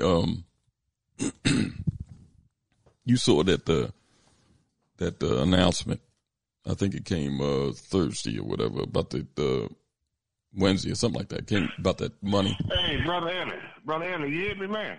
I hear you. Were you asleep? You fell asleep? Nah, man, I keep my phone, you know how it is, this AI crap, man. But look here, man. I agree with Brother Marcus. Okay, and I asked Dr. Rogers and Oshie this question, man. Okay, we could quote what our predecessors did, our heroes. They want us to do what they did, not idolize them. So this is my question to Richard and a lot of other brothers. Okay, now's the time. I say let's do like, what is his name? Let's say cast your buckets down where they are, Booker T. Washington. So my question is to Richard. You remember the NIA, right? Universal Negro Improvement Association, right, Richard? Yeah. So my question to you is, how many members are there in that group, man? Do you know? No, I don't know. I don't know the exact number now. No.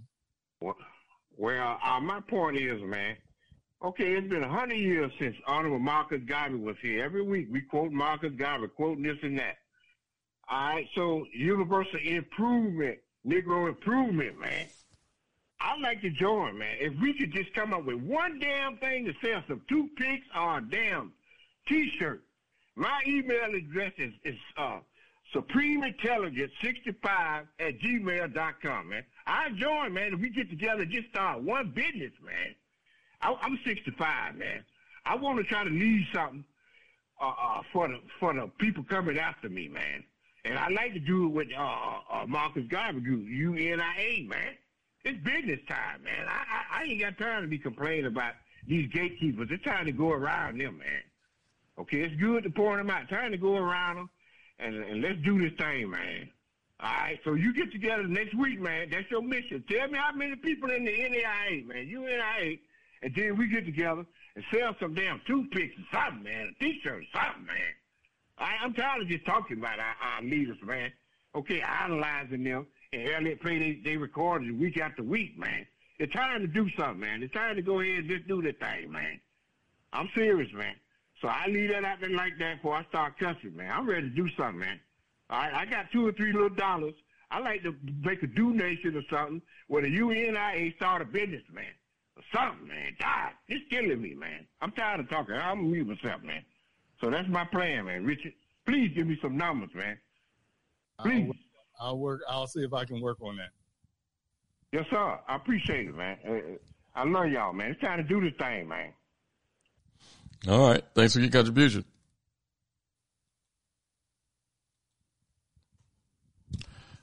Okay. Well, I'll leave that. I'll leave that, Richard.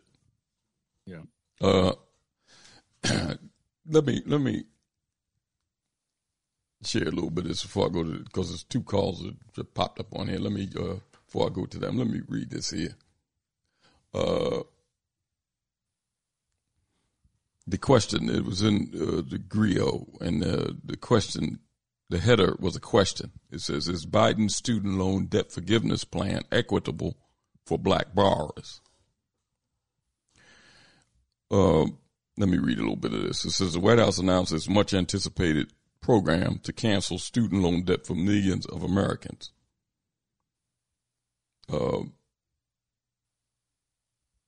And address the disproportionate impact that debt has on black borrowers.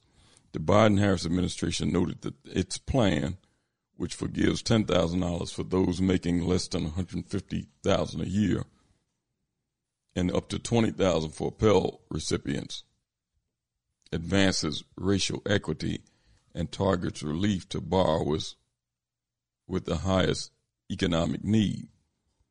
President Biden is very, very sensitive to racial equity in this country, says Keisha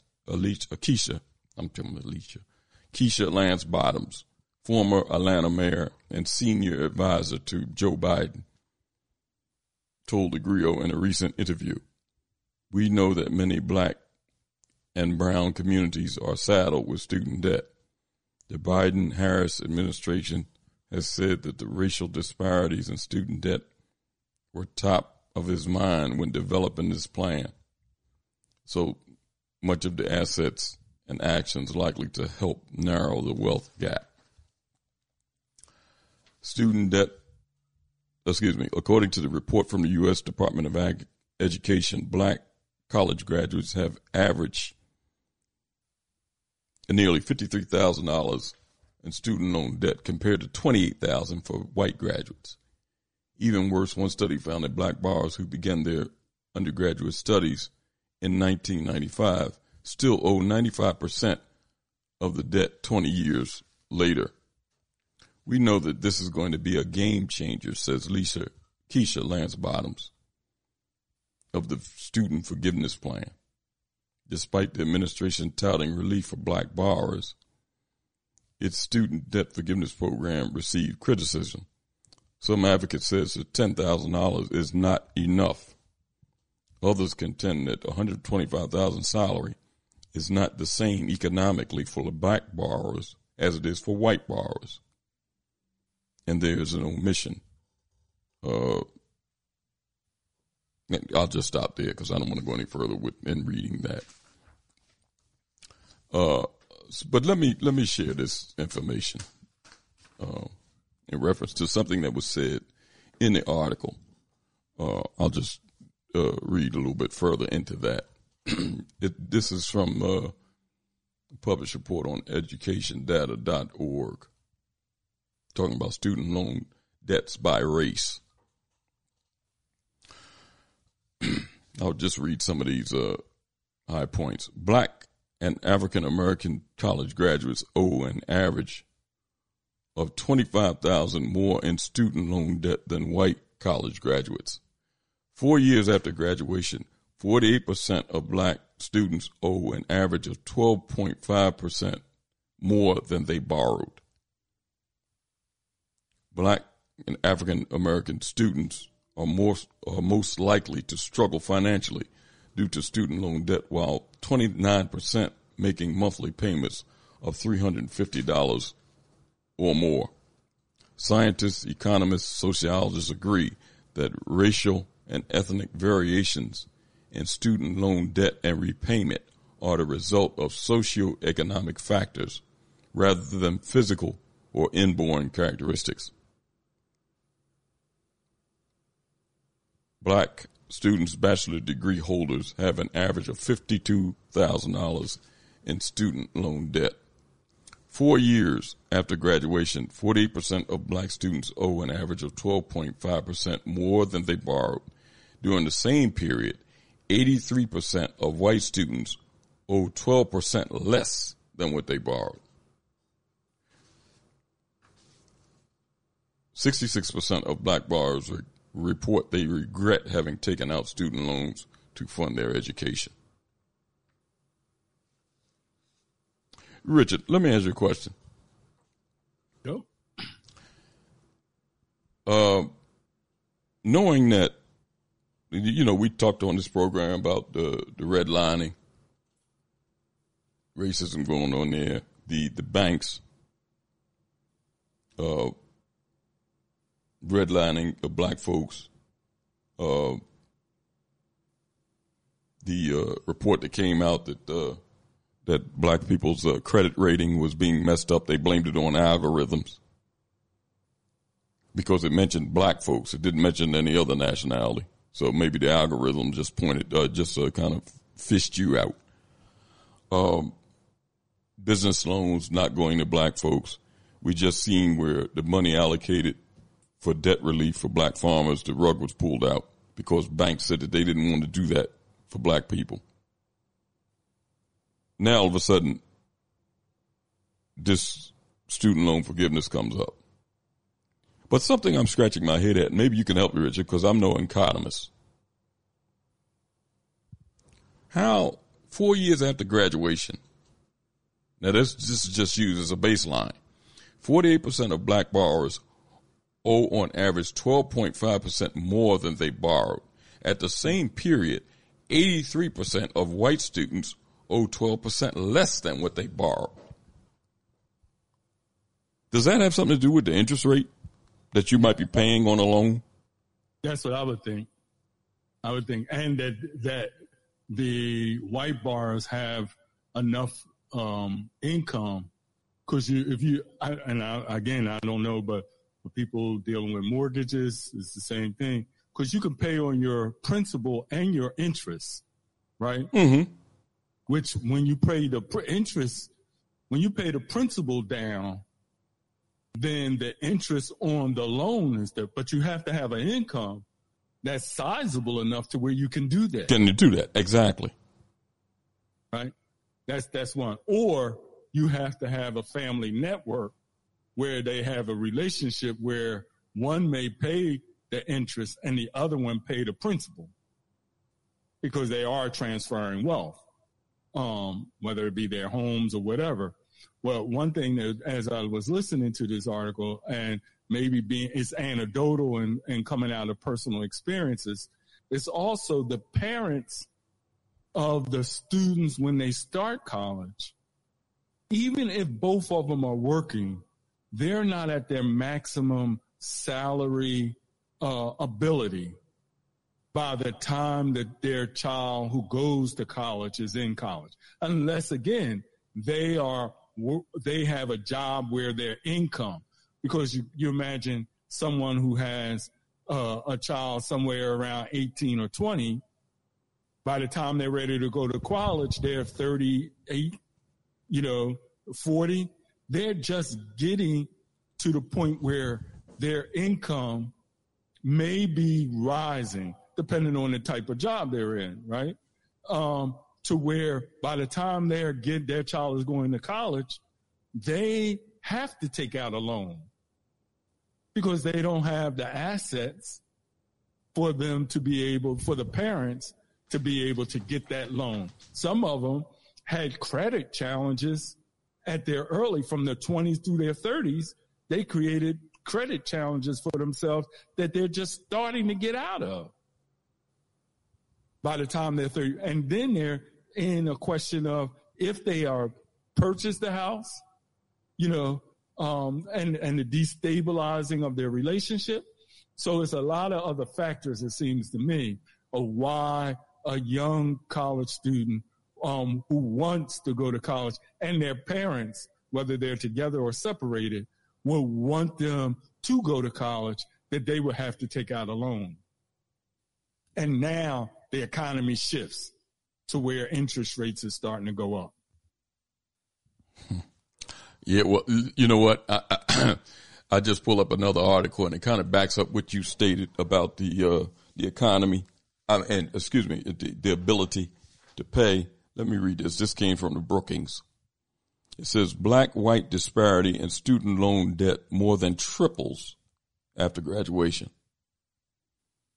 It says over the years, black and white debt gap more than triples to a whopping $25,000. Difference in interest accrual and the ability to pay school borrowing lead to black graduates holding nearly $53,000 in student loan debt after 4 years after their graduation. So it's just like you said, Richard. But the thing is this, in cases like this where they admit that it's because it's racism in every facet of this government that's supposed to be fair to all citizens. They admit that even in the student loan borrowing, the interest rates and everything, it's racial disparities. So how is it fair for you to get, even if it's $10,000, which is nothing, that's nothing, dealing with the exorbitant money that these students have to pay back. But why am I getting $10,000 and Susie or Biff is paying back $10,000? Is that fair?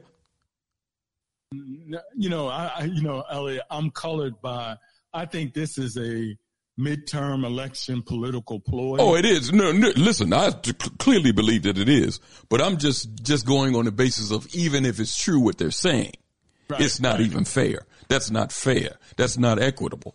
For me to be paying back, getting a forgiveness the same as my white counterparts and colleagues, when they already admit that the whole thing is racially biased in the paybacks, the interest rates, and even the loans. So how is it even fair for me and my white counterpart to be paying back, getting the same forgiveness? That's not fair. And that's just the government loans. What about all the black students who have private loans from banks? They don't even address that. Oh, well, yeah. Well, you know where that's going. You know where that's going. let me go ahead. It's mess. No, and those students, it requires them to become more politically conscious than just saying they want debt forgiveness. I mean, debt forgiveness, because of as the point they make, it's a lot of other factors that have to be taken in consideration that politically they'll be manipulated around. Yeah, well, according to Keisha Lance Bottoms, the former mayor of Atlanta, everything is great because Joe Biden is sensitive to this. Yeah, okay. Let's go to 267. 267. Yes, Brother Elliott and Brother Richard, I was just thinking about that loan piece. I had some friends that did PhD programs and had some friends that by this time it may be forgiven, but they might still owe some money on undergraduate level. I'm wondering if it's on the graduate level for maybe law school and also PhD programs. But I wish that it would be forgiven. It's a loophole. Some may be able to get it, some may not. That's a good deal. If we could really get that, because if anybody's suffering from that money that we borrowed during those days, it's a hope to bring you down. Because when I came out of Lincoln, I was like, I owe a couple bank loans. And I said, okay, I'll be all right. I was out for a couple years, and I saw a car, income checks come. Boy, they took them income checks left and right. I'm happy they took them back then because I get debt with that. When I did graduate school, I paid out of my pocket. They had the pay plan. You would pay so much every I think it was like every 4 weeks or whatever it was for that semester. But to clear up debt, if you could be able to do that, Because that debt could stop you from getting a home, a car, a loan for whatever you want to get. So that's a good move, but it might up to it because everybody's not going to qualify for it. And they talk about 10 to 20. 10 for some people and 20 with some. I don't know. We'll see. But I want to bring up something, brothers, if y'all don't mind. I'm going to say to y'all, I'm looking at this case coming up with Donald Trump. And I'm going to say to you, of course, he tried to overthrow a government, him and his band of crooks. And, of course, he took documents from the White House. My question to you is, are they going to slap him on the wrist? Or are they going to jail him? Well, does it really make a difference? Huh? Does it really make a difference? You're right, Elliot. It doesn't really make a difference, but I want to see what they're going to do with the situation. And what I mean by that is that does America has a pseudo democracy, or do they want a dictatorship? They have a pseudo democracy. Well, when you say dictatorship, to be honest, since we've been here, we've been dictated to. The parameters of us living in this country have been dictated to, and I'm talking about black people, by the powers that be, by the European government. We've been dictated to. We just look at it as visitors. Well, so we've always lived under a dictatorship, as far as I'm concerned. So, listen, black folks focusing on this Trump. Listen, Trump can go to jail, pass away tomorrow. What he did, and all of the people that think like him, is thousands of them out there. And a lot of them in politics. And a lot of them are still in politics now. So the next time they run, it's another one that's going to come up just like him or worse. So, we got bigger fish to fry than to personally be worried about whether he's going to jail, because it really doesn't make a difference. You're right. Now, what about the student loan piece? What do you feel? How do you feel? Well, I already mentioned how I felt about it in reference to that. I don't think it's with the amount of student loan debt, according to their own statistics, the black people on an average carry a $53,000 student loan chunk that they got to deal with.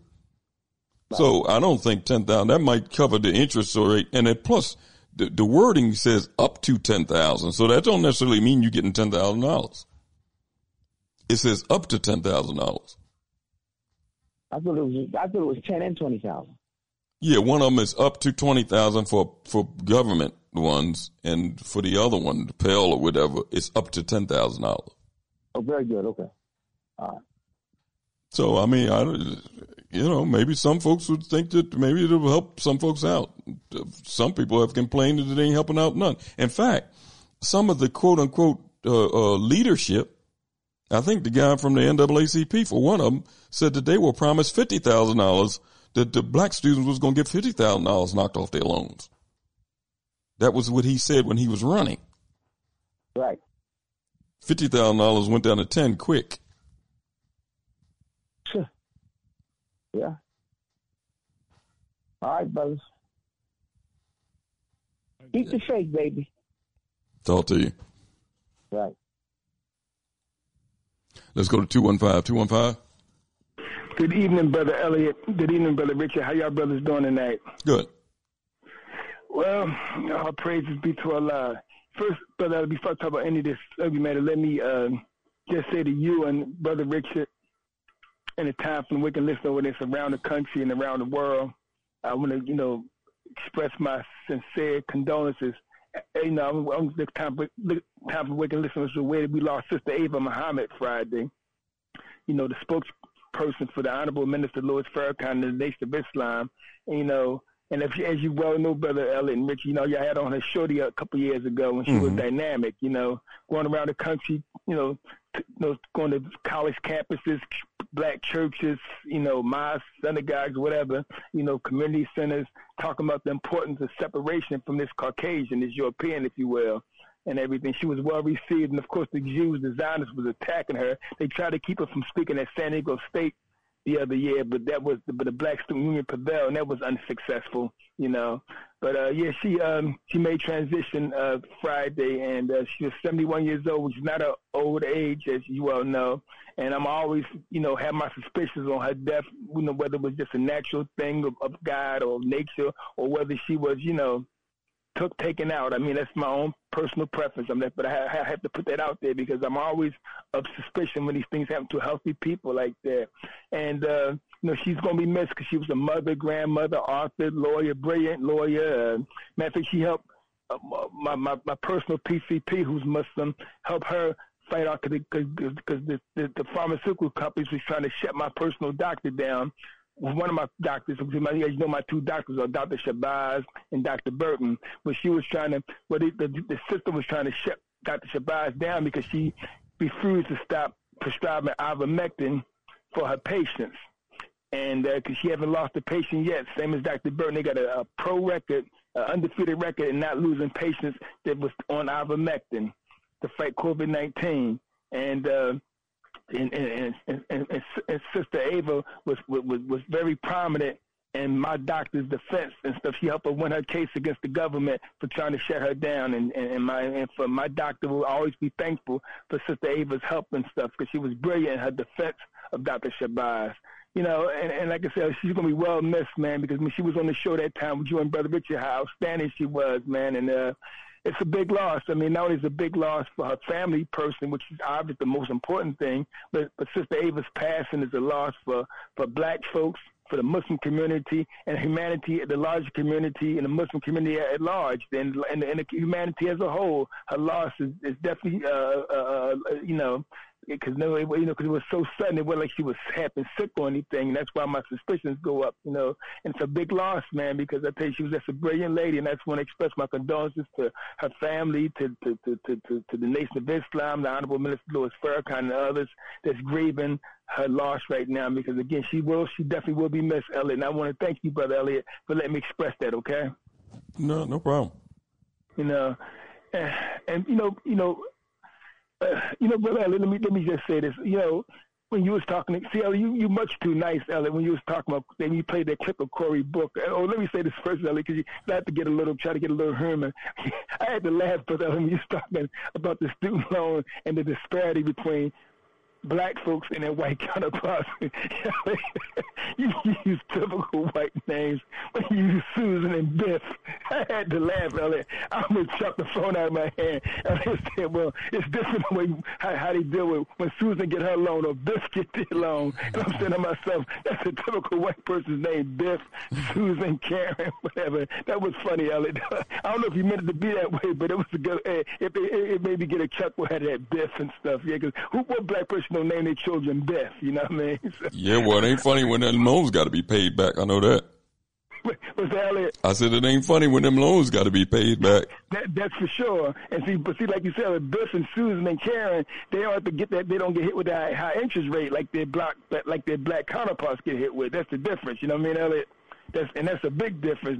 They get all kinds of, like you said, breaks. And Brother Richard explained it pretty good too. And he said how they you know, when it comes to the interest rates and maybe their credit rating and stuff. You know, Black people always don't never get judged fairly when it comes to credit. They'll give a white person that got piss poor credit a high rating, and a Black person that got perfect score still don't get a low interest loan from the bank or mortgage, whatever. I mean, this stuff goes on time and time again, and that's something else, like you said, Brother Elliot and Brother Richard, that our black misleadership don't talk about. Like you say, brother, they can't be the town crier. They can't get out there on these press conferences and point these disparities out. I mean, what are they here for? Like I said before, and you mentioned it just now, like we keep on voting for these people, man. Like I said, as long as we keep on voting for these individuals on the city, state, and federal level, we're going to still get what we get. It could be 20 years from now, and if Almighty God, Allah, or the Most High, whatever you want to call it, supreme being, whatever name you prescribe to him, as long as you keep voting for these individuals, you're going to keep getting, as long as you get voting for the Cory Bookers,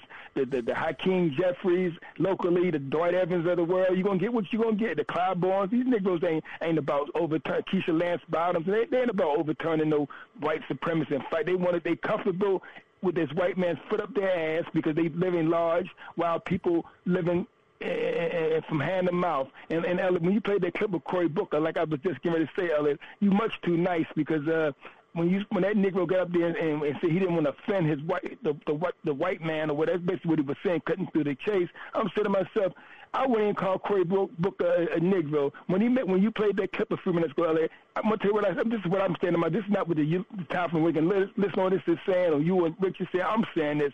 He sounds just like a nigga. You heard I just say, Elliot? He sounds just like a nigga when he said that. I mean, I'm saying, what a spineless nigga that sit up there and don't have enough damn heart to call out this white man for what he was. How you gonna sit there and tell me something? I don't want to offend these people and then you got Kamala with this nonsense about, well, the American thing. Well, I mean, come on, man. White people, say Europeans are white people. These niggas can't even bring their stuff to say that. Who are these people? These damn people didn't drop out the damn planet somewhere off Uranus or Mars. These are white people that did like they may sit there and say, well, these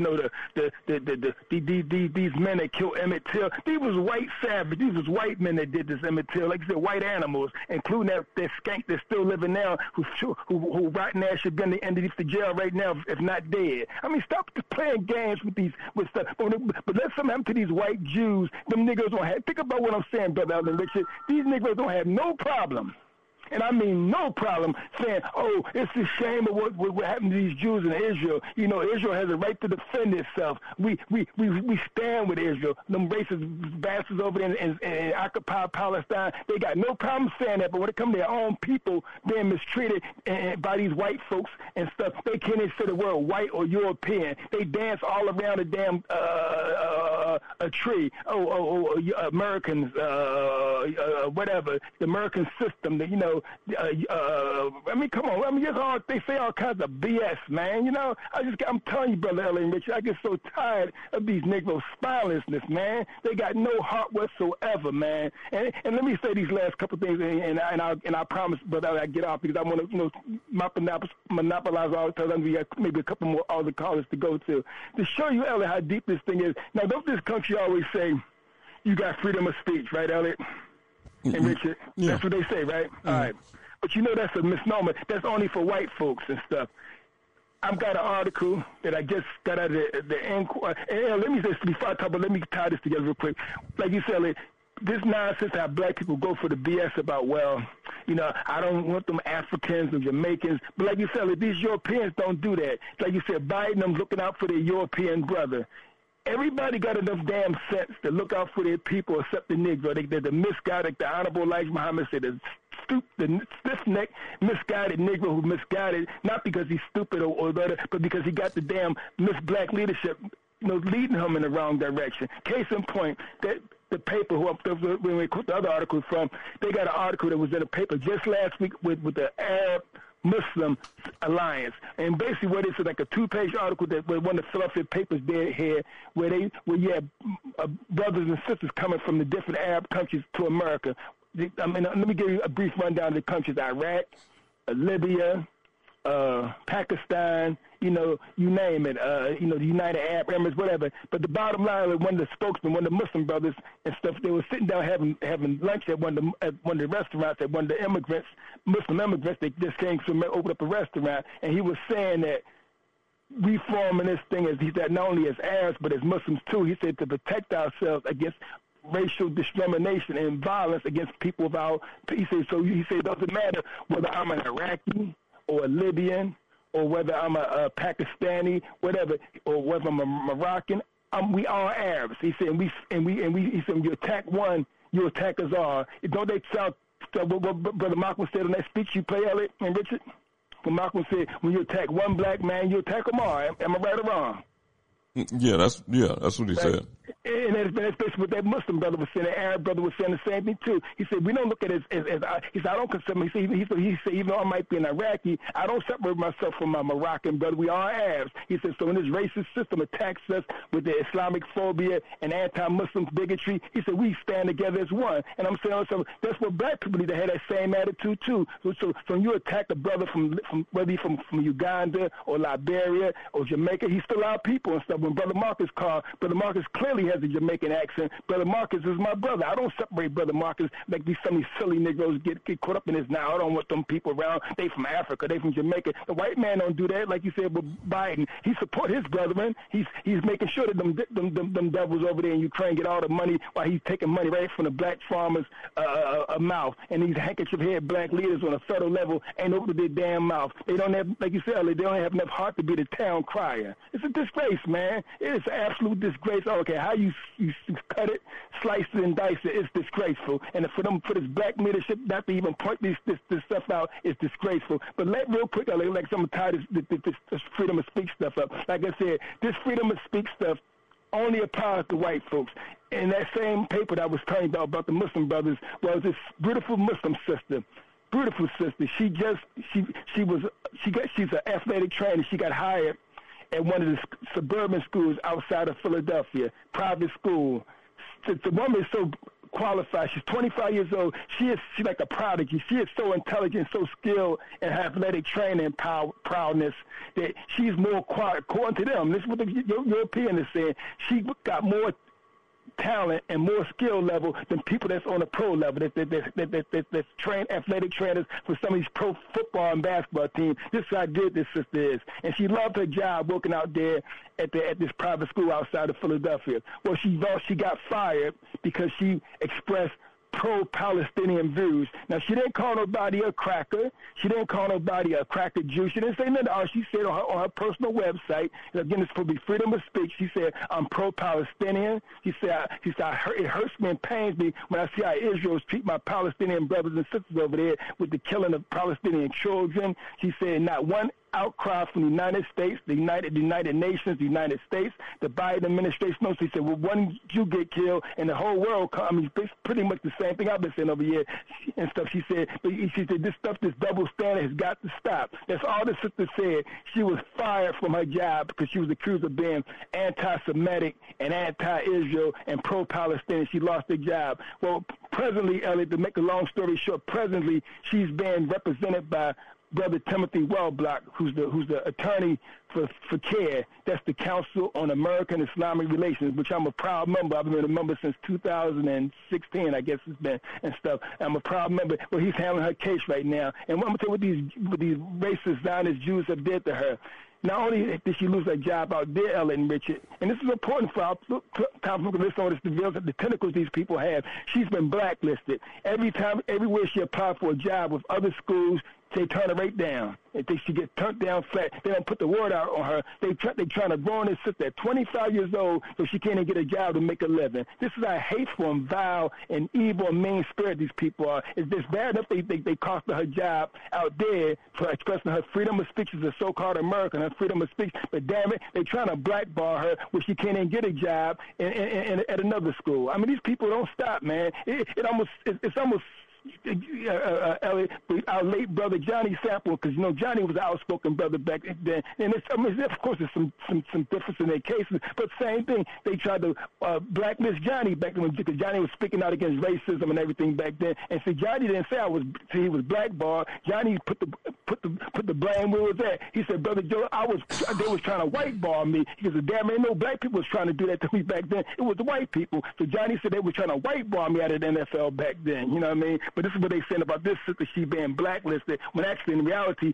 she being whitelisted or Zionist listed, if you will. You know what I mean? All because she says she's pro-Palestinian. I mean, but never mind the fact that you had the white Jewish rabbi over there in Israel a few years ago called black people monkeys and apes and all that kind of stuff. A Jewish talk show host here in Philadelphia on a conservative station called a black woman a black bitch 2 days in a row. All that stuff is okay. And again, our spineless black misleadership don't open up their damn mouth to say nothing.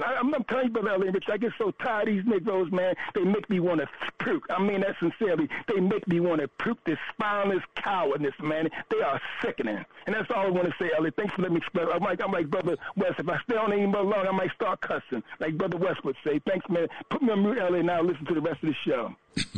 Thanks for your contribution. You're welcome. Richard? Yes. Come up to the end of another program, man. I'm gonna get that, start working on that calendar for September. I do know that